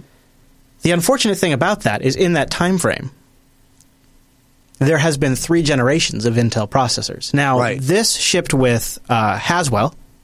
Mm-hmm. Skylake is the current generation as of this recording. So if I were to buy an $1,800 laptop last week, I would get Skylake. Mm-hmm. I got Haswell. Better than Broadwell. So instead of getting the 4600, I got an Iris 6200 GPU. A pretty decent upgrade. But the first knock is instead of getting a 4-core processor, I got a 2-core processor with hyperthreading. So instead of getting 8 cores total, I get 4 cores. Not a big deal, but I did specifically want 8 cores. Probably for me, the biggest disadvantage is I didn't get that NVIDIA GPU. So not getting that NVIDIA GPU was pretty limiting. It means I have to use the built-in Intel Iris. So that's kind of a bummer. I wouldn't have bought it if that was the case. In fact, I even state that in that episode, that the only reason I'm really the thing that pushed me over the edge was the NVIDIA. Yeah, because I want to be able to play games from time to time, and honestly, the open source NVIDIA driver is getting better and better. The other major change from when I bought it versus what I got, besides the ship date and the processor, is it doesn't include an Ethernet port. Oh, no. See that right there? That would rule the laptop out for me. I I can't get work done without an Ethernet port. Yeah, well, I can't either. Actually, I quite honestly, the data set that I work with is too large. I have to have an Ethernet port. So right now I have it hooked up over Ethernet. What I did is there was something else included with the Librem that it wasn't originally on the spec. USB-C is on there right here. I got a USB-C port. Oh, yeah. So that's probably their justification then. Yeah. So I got this guy here. I got an Anker ANKER USB-C Ethernet adapter. It's a gigabit Ethernet adapter, and it has a 3-port USB hub built into it. Okay. So I got a 3-port USB hub. So now I got let's see here. 1, 2, 3, 4, 5. I got 6 USB ports total now. 3.0 USB ports. Uh-huh. So, I was able to work around the Ethernet thing, but I had to. And that was, two things. Just in full disclaimer, I would not have bought this laptop if I knew it was going to come without an NVIDIA GPU. I would not have bought it. And Ethernet. Those are 2 deal breakers for me. I need dedicated graphics, and I need a dedicated GPU just because of the type of work I do. So that was sort of a bummer. The Ethernet adapter, though, over USB-C, I'm not using USB-C for anything else. Yeah. And honestly, you know what? If this was actually a MacBook, I'd have to have some stupid external dongle too. So, okay, whatever. And it's got a decent Wi-Fi. It's got a Theros. It works great out of the box. The Wi-Fi connects every time. It's been a super solid Wi-Fi adapter. So that works. No special crap has to be loaded. That just works. But those of you that have been listening to Linux Unplugged, there was another major issue that I ran into. A big deal breaker. Surprisingly, the biggest deal breaker that I didn't expect. I did not see this one coming at all. And that was the mother effing fan. The fan is unbearably loud. So if you took a laptop and you maxed out the fan noise that you've ever heard, like just totally full blast, that's what it was from the moment you turned on the laptop. The fan didn't have the appropriate, I guess, firmware or whatever, because maybe it's not open source, from the ODM to properly turn the fan down. So it just ran full blast all the time. Maximum fan mode. So loud I couldn't use it on air. It's just not even possible. So I did the only thing reasonable. I took its pants off. I took the bottom of the laptop off, and I began to investigate. Now, I want to point out, before I got this far, I tried everything. I tried Ubuntu 16.04, the beta. I tried 15.10. Of course, it had Pure OS. By suggestion of the chat room, by God, I even tried Windows 10. And I thought, Noah, if I have to come on the air and I have to say that the Librem 15 is a nice laptop, but you have to install Windows 10 to make it usable, I thought this is going to be devastating. And so as I'm installing Windows 10, I'm praying to the computer gods, please don't fix the fan problem. And so, the installer boots up off the USB thumb drive, and the fan's still loud. And I'm like, okay, good. Okay, so far hasn't done anything. So then I install the Windows 10 desktop. It boots into Windows 10 for the first time. The fan noise, still crazy, unusably loud. I'm like, okay, good. The fan is still crazy, unusably loud. Windows didn't fix it. I install all the Windows updates. It downloads some interesting drivers, reboots. The operating system boots up, still fan. Fan still going crazy. Windows 10 did not fix the issue. Thank God. I immediately erased the hard drive and put Antigross Linux on here. Good. I'm feeling better. And now I took the only reasonable course of action, Noah. The only thing left to do is I took the pants off the bottom of this laptop. I opened it up. And I got to say, I'm looking at the layout here. I'm pretty impressed. Just looking at the bottom of this laptop, first of all, it was about 17 screws that I had to remove, but I could remove them. All probably Torx. Not so bad. Yeah, not so bad. No, there were tiny Phillips. But I have an open RAM slot here, so I might be able to go for more RAM. That's real nice. Right here is the hard drive. I could easily replace the hard drive. There's the Wi-Fi chip. Easy to replace that. And then down here is the battery. And then right here in the center, right there in the center, is the fan. One fan. The only thing I had to do is pull that one fan. So I pulled out the power cord. I disconnected the power connector from the fan. I'm hoping, kind of banking on, well, this thing does have an aluminum enclosure. Maybe that'll help distribute the heat. So right now, as I'm doing the show, I have it in low pro power mode because I've done a few things here. So once I disconnected the fan, mind you, this was my last resort. This laptop was literally unusable otherwise. It was so loud that if you walked into a huge room, say like a large living room, and this laptop was in the middle of the living room or off on a table on the side, actually, you would walk into this large room and you would immediately hear this loud. Like, what is that? What is that loud? It was very loud. It was unusable. And the part of the problem is when you put it down on a table, that makes it even louder. It amplifies the sound. And so what I have done is I have unplugged the CPU power fan, and I've installed all of the P-State kernel stuff to manage my power states. Combining that with a GNOME extension, I can manually choose my different performance mode. So right now, I have my CPU limited to 14% maximum performance. I click high performance here, and now I have up to 3 gigahertz. It's a nice, the 2 cores this thing does have are super fast, over 3 gigahertz with turbo boost, right? There, I just hit 3.1 gigahertz right there for a second.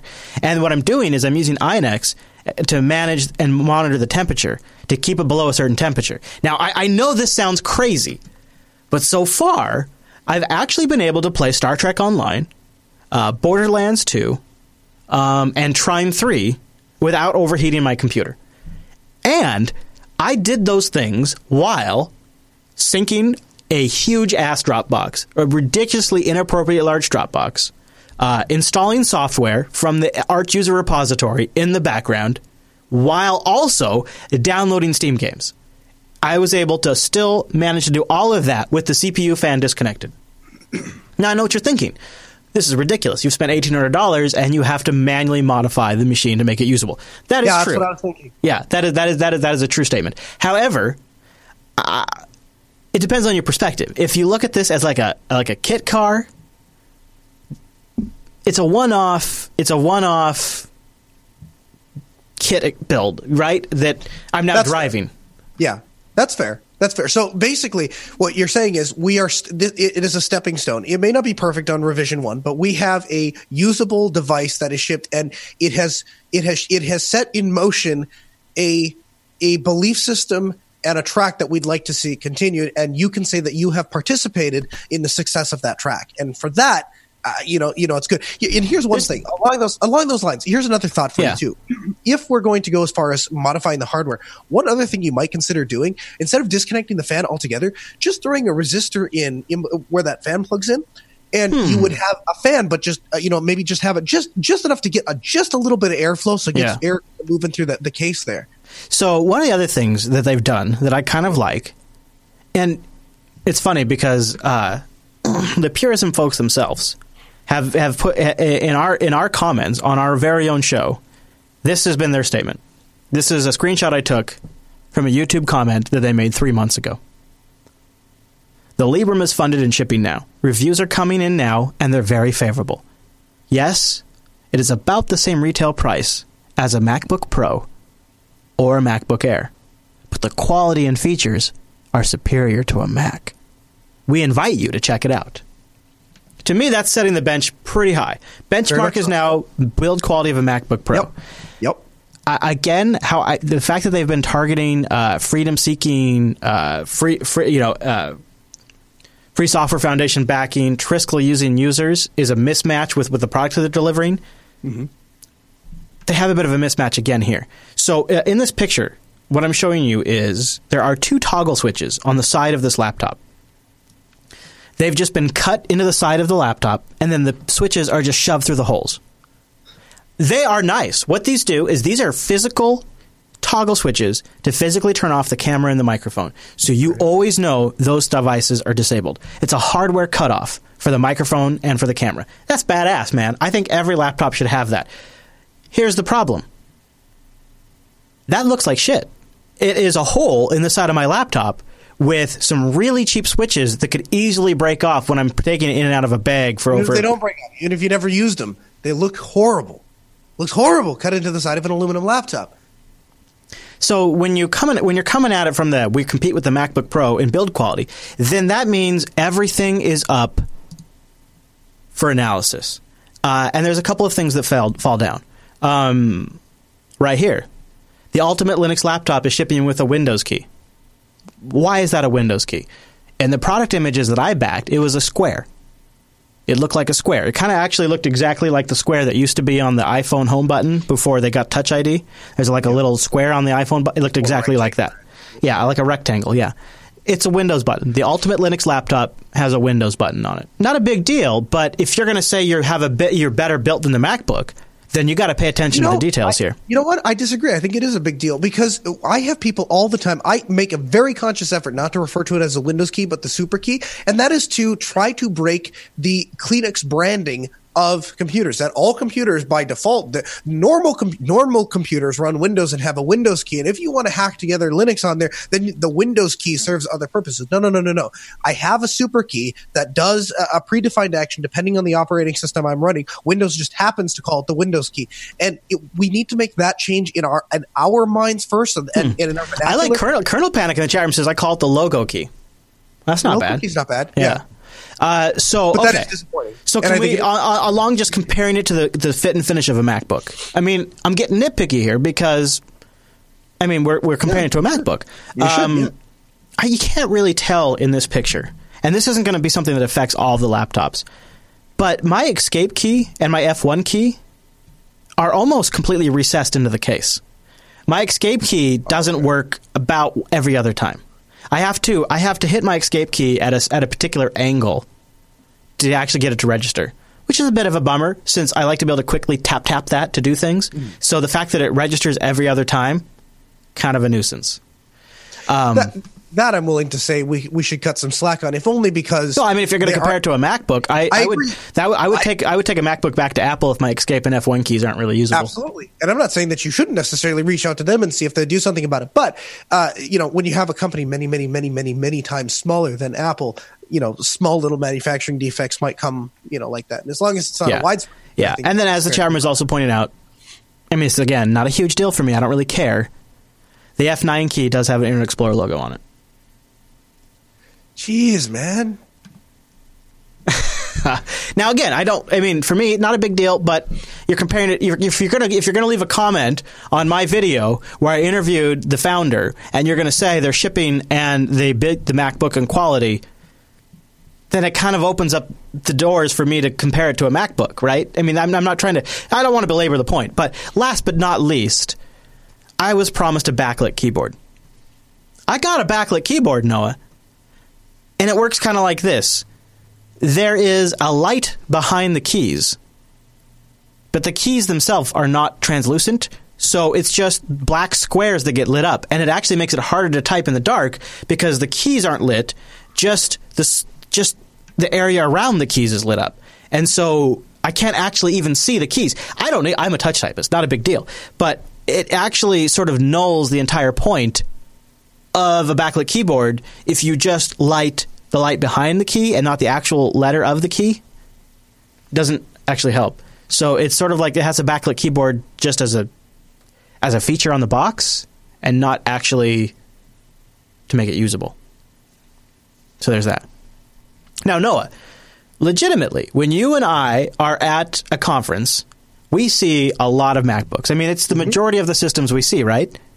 It depends on the conference. I mean, I think if you get into some of the fests like Self, and I think you see a lot of very, very few of them. In fact, even the brochures that they hand out, inviting speakers to come in, make fun of people that are going to bring it back. So, I mean, it depends on the conference, but certainly at the larger ones like LinuxCon and OSCon, they're all over the place. In fact, I think weren't we trying to find a Linux computer at one of the conferences? And we could find MacBooks, and we found like 2 ThinkPads, but even they were running Windows.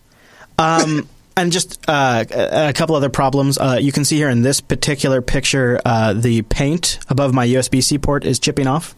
Mm-hmm. That again, the MacBooks aren't painted; they're anodized aluminum. Yeah, that's not a paint. I mean, it's fair critique. I think that might. I mean, there are some things that I think, like the backlit keyboard. I can't even think of an excuse for that. When you come to slight dings in manufacturing, defects or quality, then it's like. Yeah. You're right. Yeah, you know what I do actually really like, and I didn't really expect it. I like the size of the trackpad quite a bit. It doesn't really work very well outside of their own distro. It's missing some drivers. Really? Yeah. Like I under Pure OS, I can say use 2-finger scrolling or just use the side, and I have some ability to say don't don't take input when I'm typing.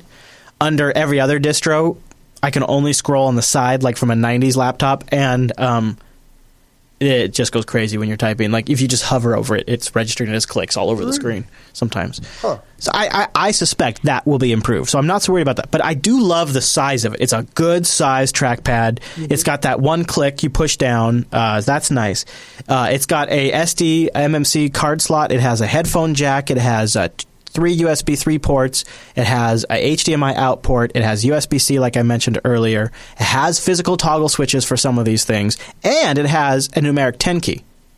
It's got a 10 key, which I actually really, really like. And now I'm going to get into the pros. It actually feels really damn good in the hand. It's not a unibody. The back bottom is screwed on. That's why I was able to fix the fan issue. Mm-hmm. But it legitimately feels great in the hand. It feels good to hold. It feels well built. And when it's plugged in, it feels pretty damn responsive. Even after I've disabled the CPU fan, I've been able to push it pretty well. I do have to watch things, like during the segment break, I had Firefox taking up 100% of my CPU, and it was... I think I got the system up to like 205 degrees Fahrenheit. So you could basically boil water on my CPU because Firefox went crazy. And I'm sure that it would void the warranty if this thing had a warranty.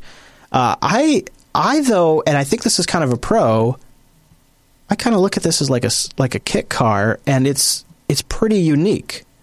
It's a one-off unique Linux laptop that really nobody else has. And so I want to just take a moment and tell you about the things that work well.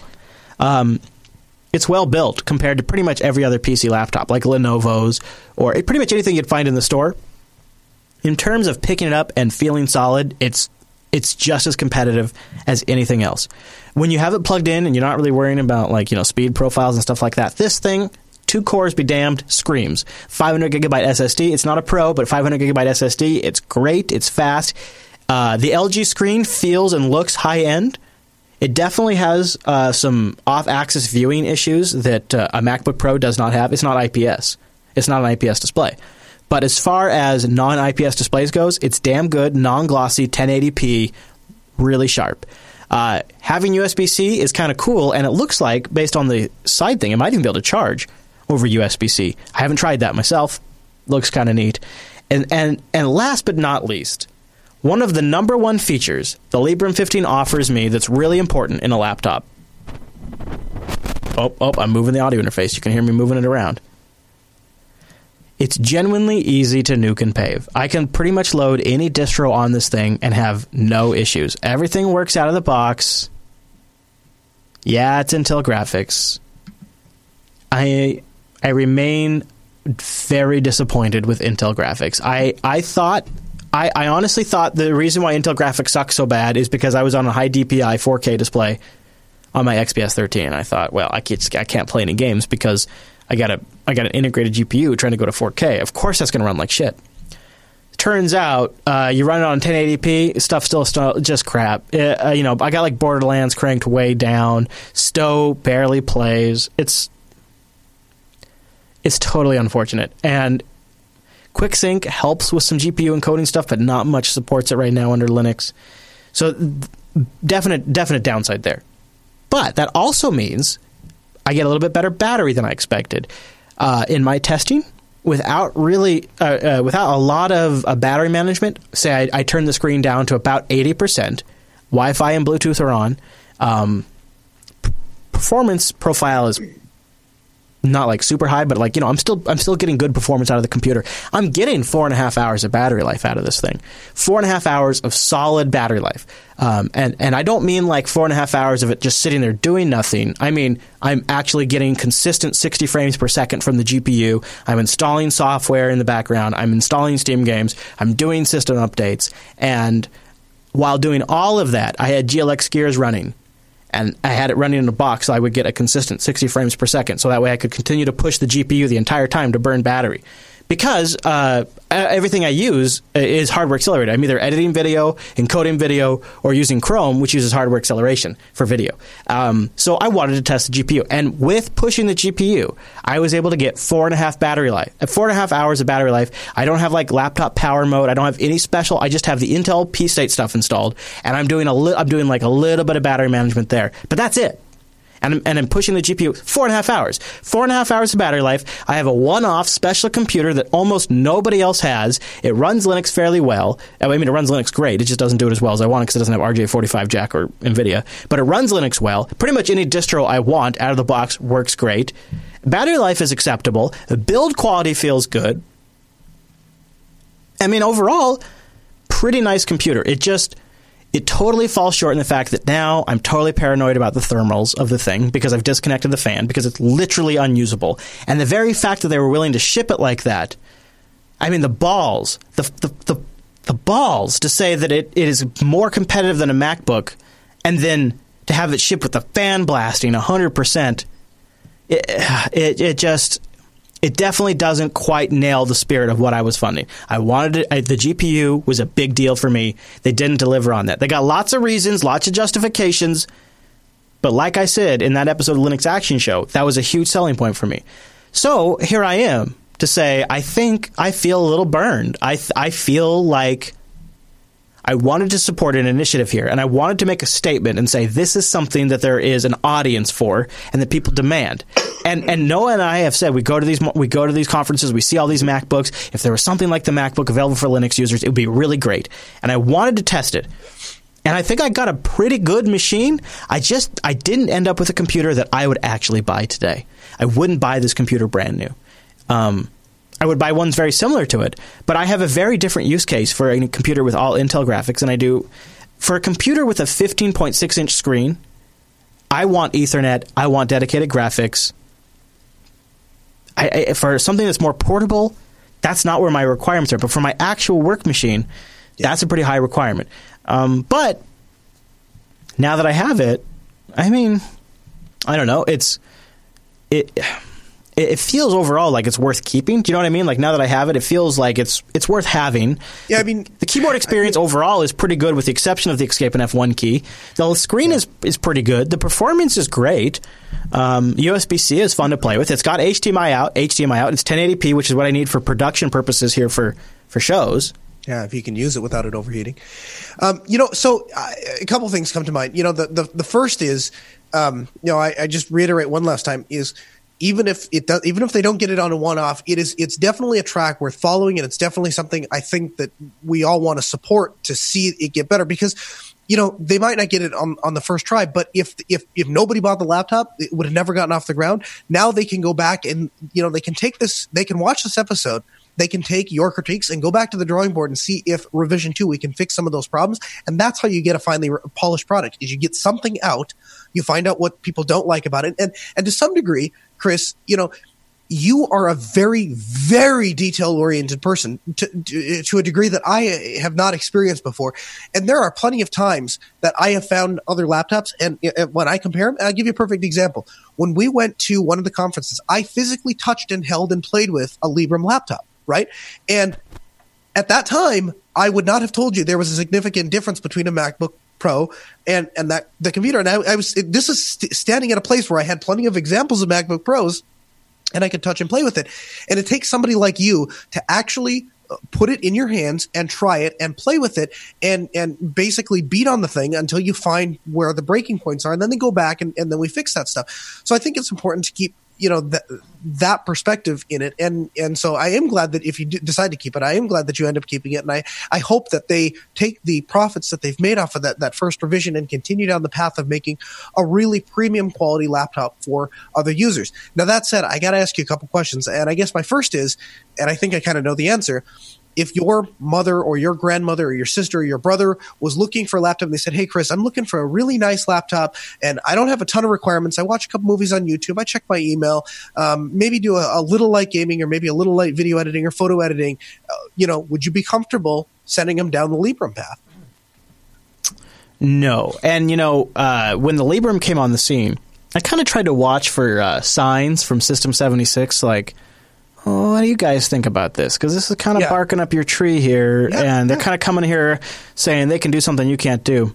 And I think what I'm walking away with is it's way harder to do this than it seems like, as people who are like, well, I know how computers work, I know how Linux works, and I kind of have an idea of what would be a good product. Yeah, that doesn't translate to actually shipping a product that works. And so when I think about it in that perspective, when I think System 76 has been around for 10 years, these guys have been around for 445 days. Pretty amazing how close they got for a first attempt. Like, legitimately, you got to give it to them. Like, there's a lot of, but they went from not having a company to forming a company and actually delivering a product that got damn close. Just missed on some really important key points. And I got to think if they could actually survive by the third iteration, they'd probably have something here. Yeah, for sure. The issue is, I spent $1,800 for a prototype. That's what you get when you crowdfund something, right? Exactly. Now, if they called it a prototype, I don't think any of your criticism would be valid. I think even if you compared it to a MacBook Pro, I think as a prototype, I think that's excellent, because obviously in a final revision, you would fix those switches. In a final revision, you would fix the keyboard issue. In a final revision, you would fix the fan issues. That little kind of stuff you can mark out. But when you're saying this is V1, this is the product, I got to tell you, as a person, and you can't say I walked into it with a poor heart. You watch me. I would have thrown down the money for that 13-inch had he been selling it right there at the conference. I was so sold on the computer. So I very much came into this, with a positive attitude. But I can't say after listening to your experiences, I have my same optimism. As being pointed out in the chat room too, I was also told I'd have Core Boot for my BIOS, which I did not get. And I'm not really concerned about that. That wasn't a huge thing for me, but I could see how some people if you're going for sort of the Triskel crowd and whatnot, I could see how that is a big issue not to deliver on that. Yeah. And I could see why maybe if you're going for that crowd, it really feels like it was a mixed product. Because if you were going to go for that crowd to begin with, the Free Software Foundation crowd, the people who are willing to buy a Core 2 Duo laptop so that way they can have everything, no binary blobs, then why did you ever even consider NVIDIA to begin with? And I could see them using that as a justification to drop the NVIDIA, but it just always seemed mismatched. That said, I'm going to continue to test it, give you guys some feedback, maybe do some comparison to some other laptops on the market that are sort of in the same arena for competition, and see what it's like without having the fan hooked up and how long I can go. Like, maybe it's going to be just fine. To their credit, the Purism folks have tweeted me. They've offered to connect me with a technical lead to maybe troubleshoot the fan issues. From what I've observed from somebody else who got their Librem 15 in our community, they've also had fan issues. It's not expected behavior then. I think it is, because other people are reporting it too. Yeah, I think it came down to, at some point they decided we're really going to adhere to this. We're really going to adhere to this free software mentality, no binary blobs, and so maybe they didn't get to the point that it doesn't make the computer work. I don't know. Yeah. Either way, I would say it's sort of a mixed bag, and this is sort of the lesson learned from crowdfunding something like this. But at the end of the day, I've got something that's kind of unique, and I'll try to bring it to Linux Fest. If you guys want to get hands on with it at Linux Fest Northwest, I'll have it there at the booth. You can experience the Librem. We'll have Noah try it, see what he thinks, and I'll keep you guys updated. That is the Linux Action Show's look at the Librem 15.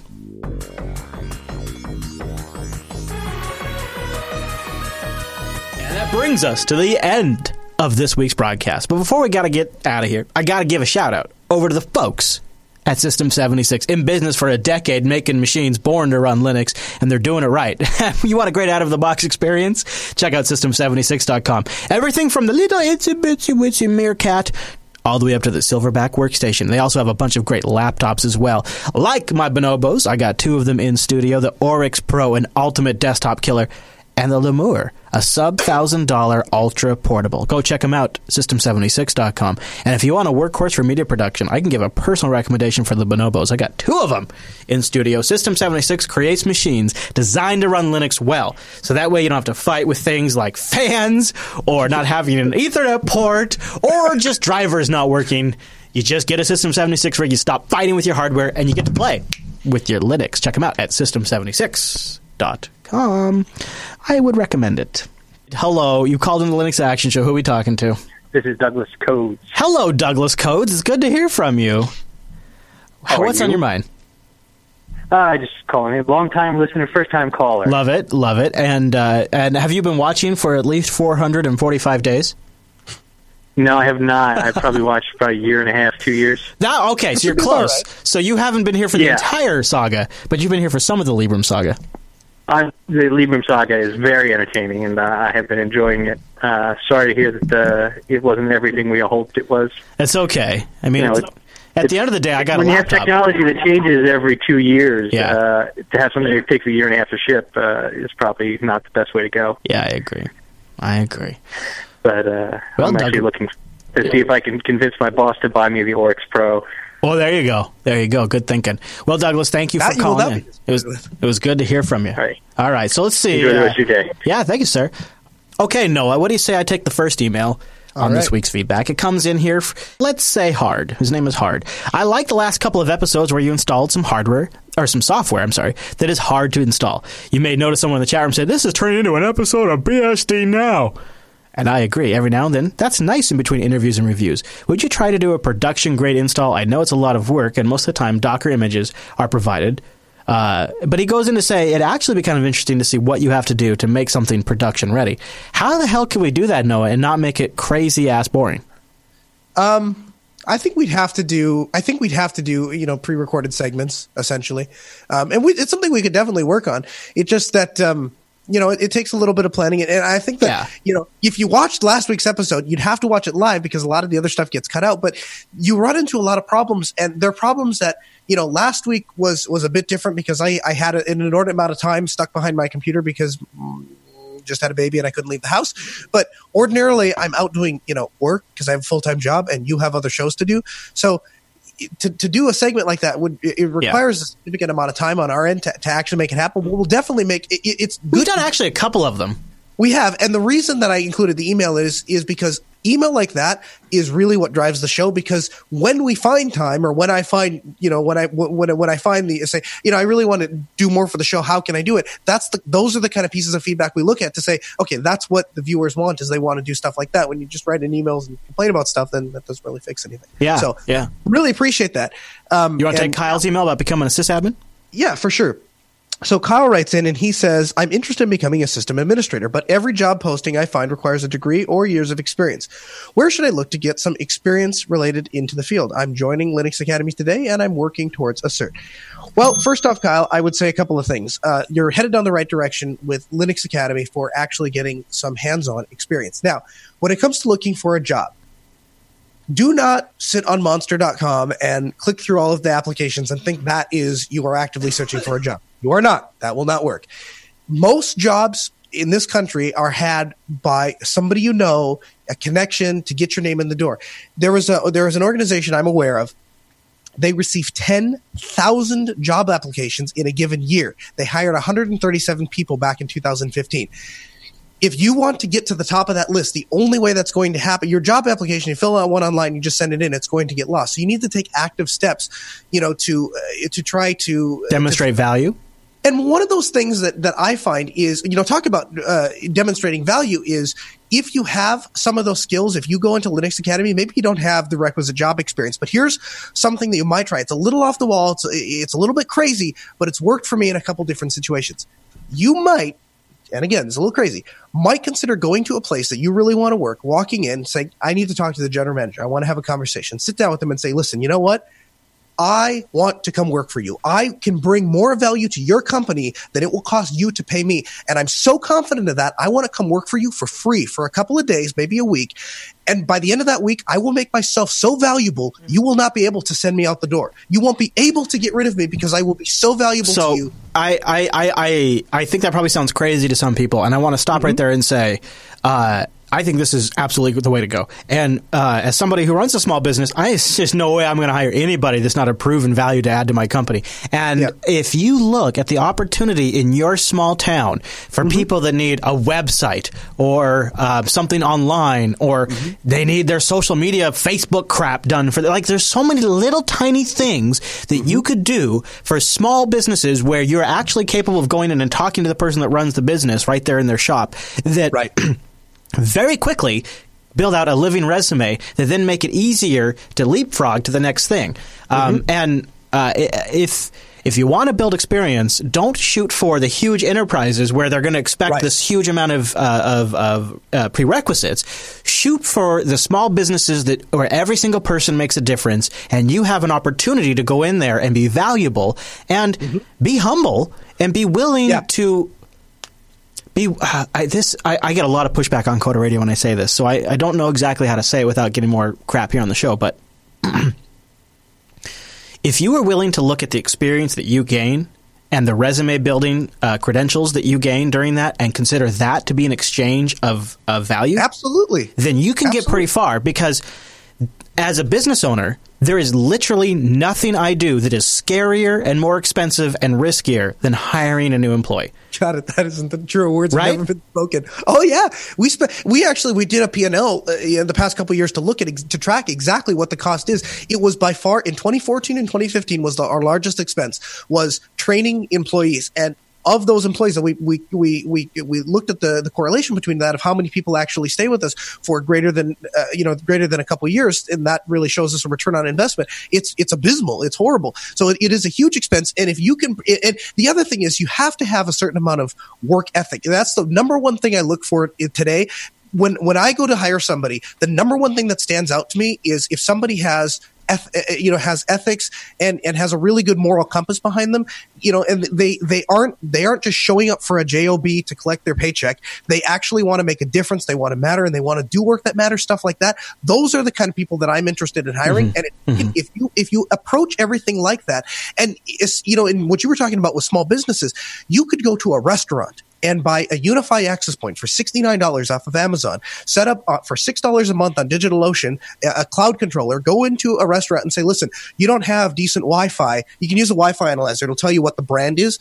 You'll find that most restaurants, a lot of places will just have like the little Netgear stuff. You go in there and say, hey, look, I did a port scan and I found look at this on my phone. It shows me all these devices that are showing up here because this isn't set up correctly. I'll tell you what, for $100, I'll come in and I'll install this little access point, and you try it. And if it works really well, the only thing I'm asking, because I'm giving it to you for such a great deal, the only thing I ask is you poke a couple of the other restaurant owners that I know you probably know, and let them know that I'm the guy in town that'll come do this for you. And you start doing little things like that and talking and proving your worth. And if you'll do that, you'll show up at a time, you'll do a good job, and you'll charge a reasonable rate, you'll make money. Guarantee it. And then all of that builds you legitimacy and experience to then get that system administration's job that's that nice, cushy 9-to-5 you want.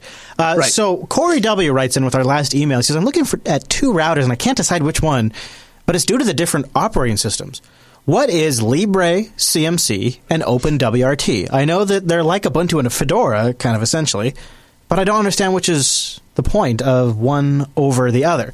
Probably everybody in the audience knows OpenWRT, an alternative firmware for routers that is free and open, but Libre CMC, which is a Libre embedded Linux distro. Have you heard of Libre CMC before, Noah? I have. It's basically my understanding of it anyway, and I'm by no means an expert when it comes to router firmware, but my understanding is that LibreCMC is a more freedom-respecting firmware for your router. In fact, if I'm not mistaken, I believe that's the firmware that's used in the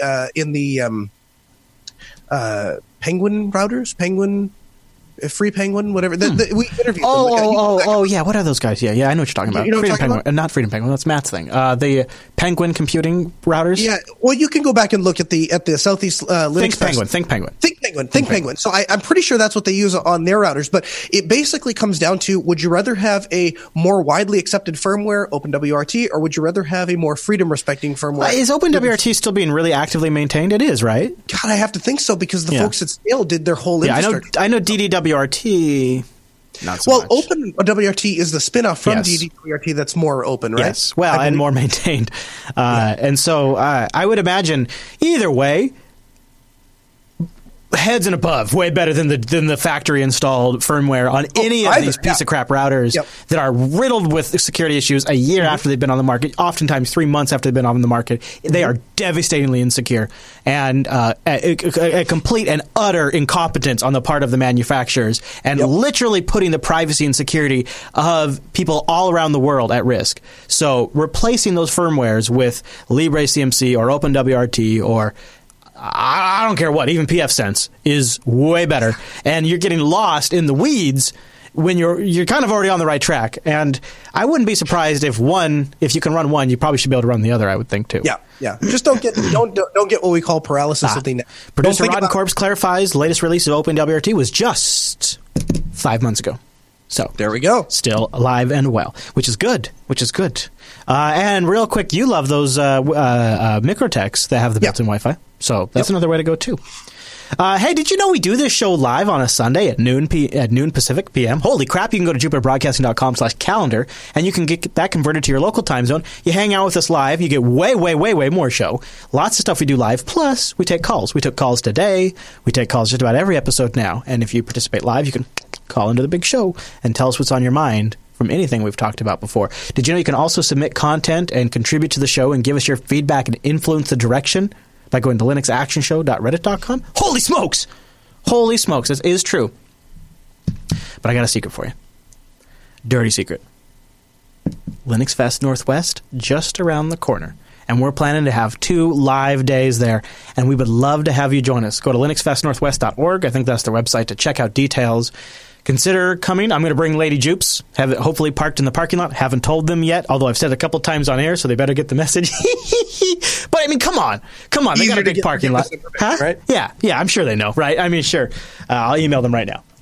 And I would love to have you guys there. It's going to be a great show. Linux Fest Northwest. It's one of the best Linux events in the world, and it's right here in the beautiful Pacific Northwest. That's also another way you can come hang out with us. Noah, people got to check you out on Twitter. There's some Twitter handle you have.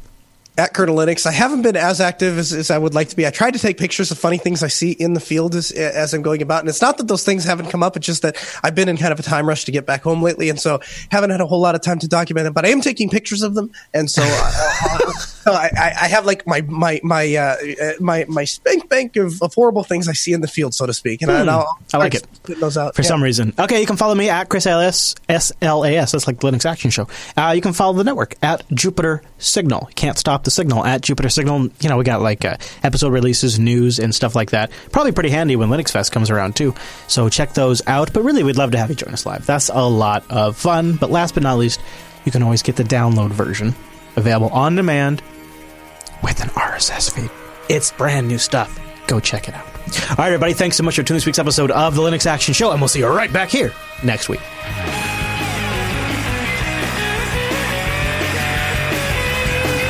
This is really how mad I am at this. What's the matter? What's the matter, baby? This is as bad as Windows. Uh-oh. This thing freezes up now on me once every 2-3 days. And like, I've gotten to the point where I'm like, I should probably just blow away the OS and reinstall. And then it dawns on me, that was the entire reason I wanted to go away from Windows, is to get away from doing that. Yeah, and now, I just tried to take a screen cap. I push the print screen button, and my whole freaking desktop is frozen up. Like, it's all white and frozen. So one of the reasons I've been hurting for a new laptop and why the delay on the Purism was kind of killing me is my main Arch workstation upstairs in my office. It's from 2009, and I still have like a lot of stuff on spinning disks in there. And so I don't know what is exactly going on. It feels like I'm running out of CPU and memory at the same time. And I can't really narrow it down because I always have gedit open, Terminal open, Telegram open, and Chrome open. And usually VLC open. And so I have those 5 applications running, but that's it. Well, and background things like Dropbox and SyncThing and stuff like that. But your desktop freezing up? Maybe it's Telegram. Dude, it's totally... Well, it's like this all of a sudden chug, song. Yeah. And then it's just totally hung. Are you using Chrome? Yes. You are? See, I've heard it's a Chrome thing. I mean, I have Firefox, but I have Chrome open because the stupid Hangouts thing. So I'm wondering if it's a Chrome thing, actually. Huh. Because it seems to be triggered like when I'm opening a bunch of tabs in Chrome or something like that. And then the whole machine, like, I think maybe if I left it for 15 minutes, it might eventually come back. I'm not quite sure. So I end up That's not a practical solution. No, I have to put, I legitimately am losing work because a lot of times I compose Markdown in gedit or something like that. And then I paste it into the final destination. And so just in that like 30-second, I'm taking something from a website. Oh, I found this link. I'm going to open that in background tab while I write this up. And then my machine locks up and I've lost my work. I'm happy that this isn't just me. At first, I was starting to get mad at Ubuntu. Maybe it's a piece of software I'm running. You're the only person that has experience on a Mac that wants to act. That's not true. That is not true. No, that's not true. That I've talked to. I haven't met. Every one of those people at the conferences. And I talked to them. I asked every single one of them, and not one of them has ever once told me, "Yeah, I would run Linux if it was a better experience." All of them say, "Well, it works for me, and Mac OS works just fine." No, Mac OS is a train wreck. Mac OS has been a train wreck for years, and I'm not the only person saying that. And here's the problem. Here's the fundamental problem with switching people away from Mac OS is it does do a lot of the things well that you needed to do if those things are a pretty standard user selection of things. And the fact that it has a shitty terminal that works like crap that you can replace if you need to, that's a plus for it too. But I think anybody who uses it for a little while, under any kind of serious workload, there are so many problems with so many fundamental aspects of the operating system. You can't actually use it for serious work without running into issues with HFS Plus, for example. It's literally not possible, and it is a clown file system that has been around from the 80s. That makes ButterFS look like the fucking Cadillac of file systems. Coming from you, that means something. I'm not joking. I mean, it makes ButterFS look like the new coming of file systems compared to HFS, and they're shipping these $5,000 computers with this clown show of file system. And here's an example of something you might run into. HFS only supports accessing one file at a time.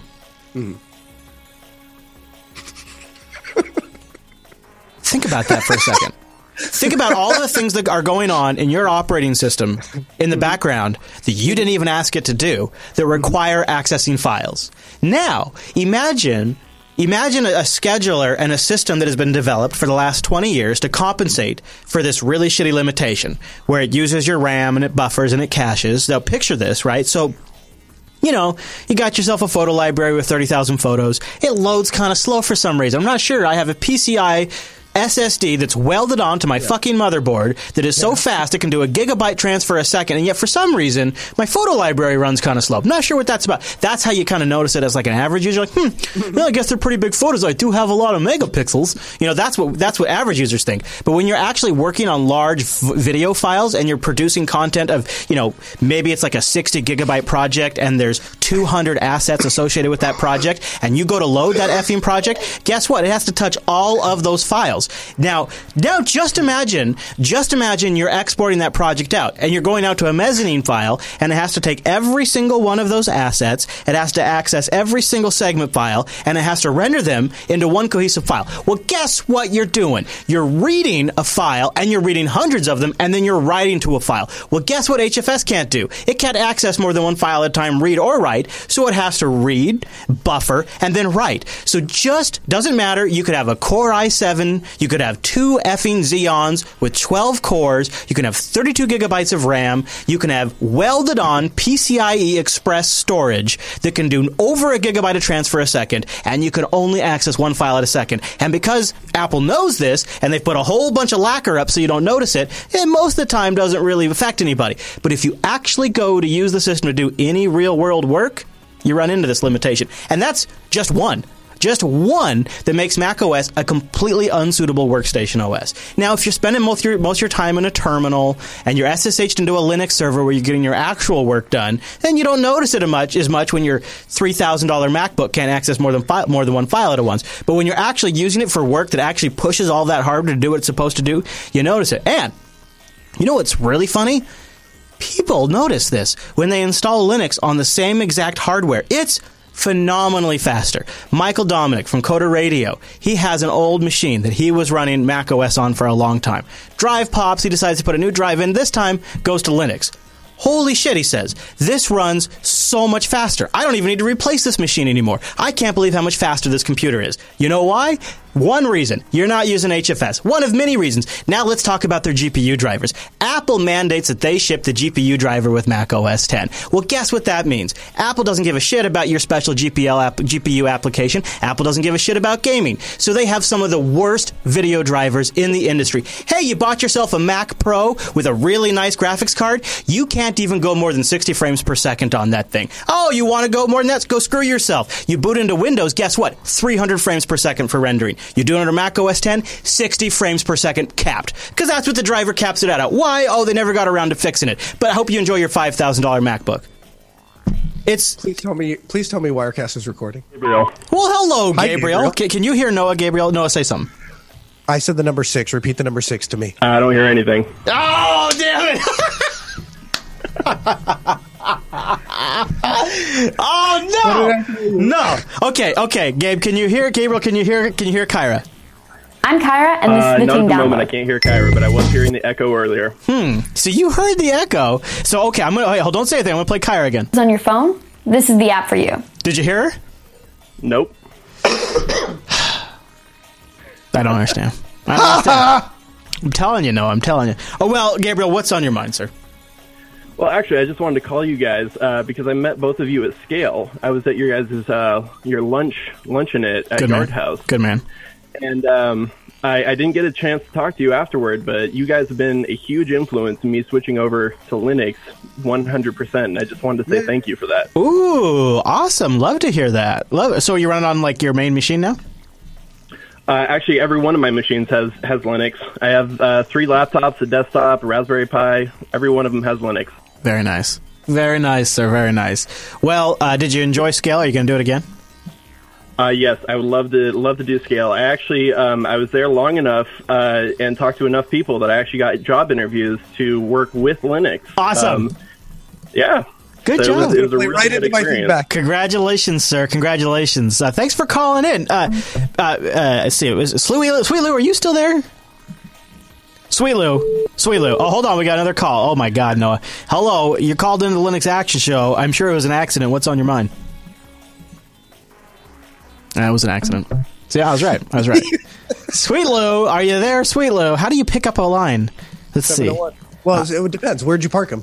Or you're not parked. So I don't know, man. I don't. Oh, hold on. We got another call. Here we go. Hello, you called in the Linux Action Show. Hello, what's your name? Hello, what's your name? Hello. This is Sweet Lou. I'm here. We must have somehow got disconnected. No, I hung up on you for a second, but now I got another call. Now, how do I? Oh, hello. This is the Linux Action Show. What's your name? Hello. So okay. Sweet Lou, are you there again? Yeah, I'm here. You're a good man, Sweet Lou. What's on your mind? All right, finish it up.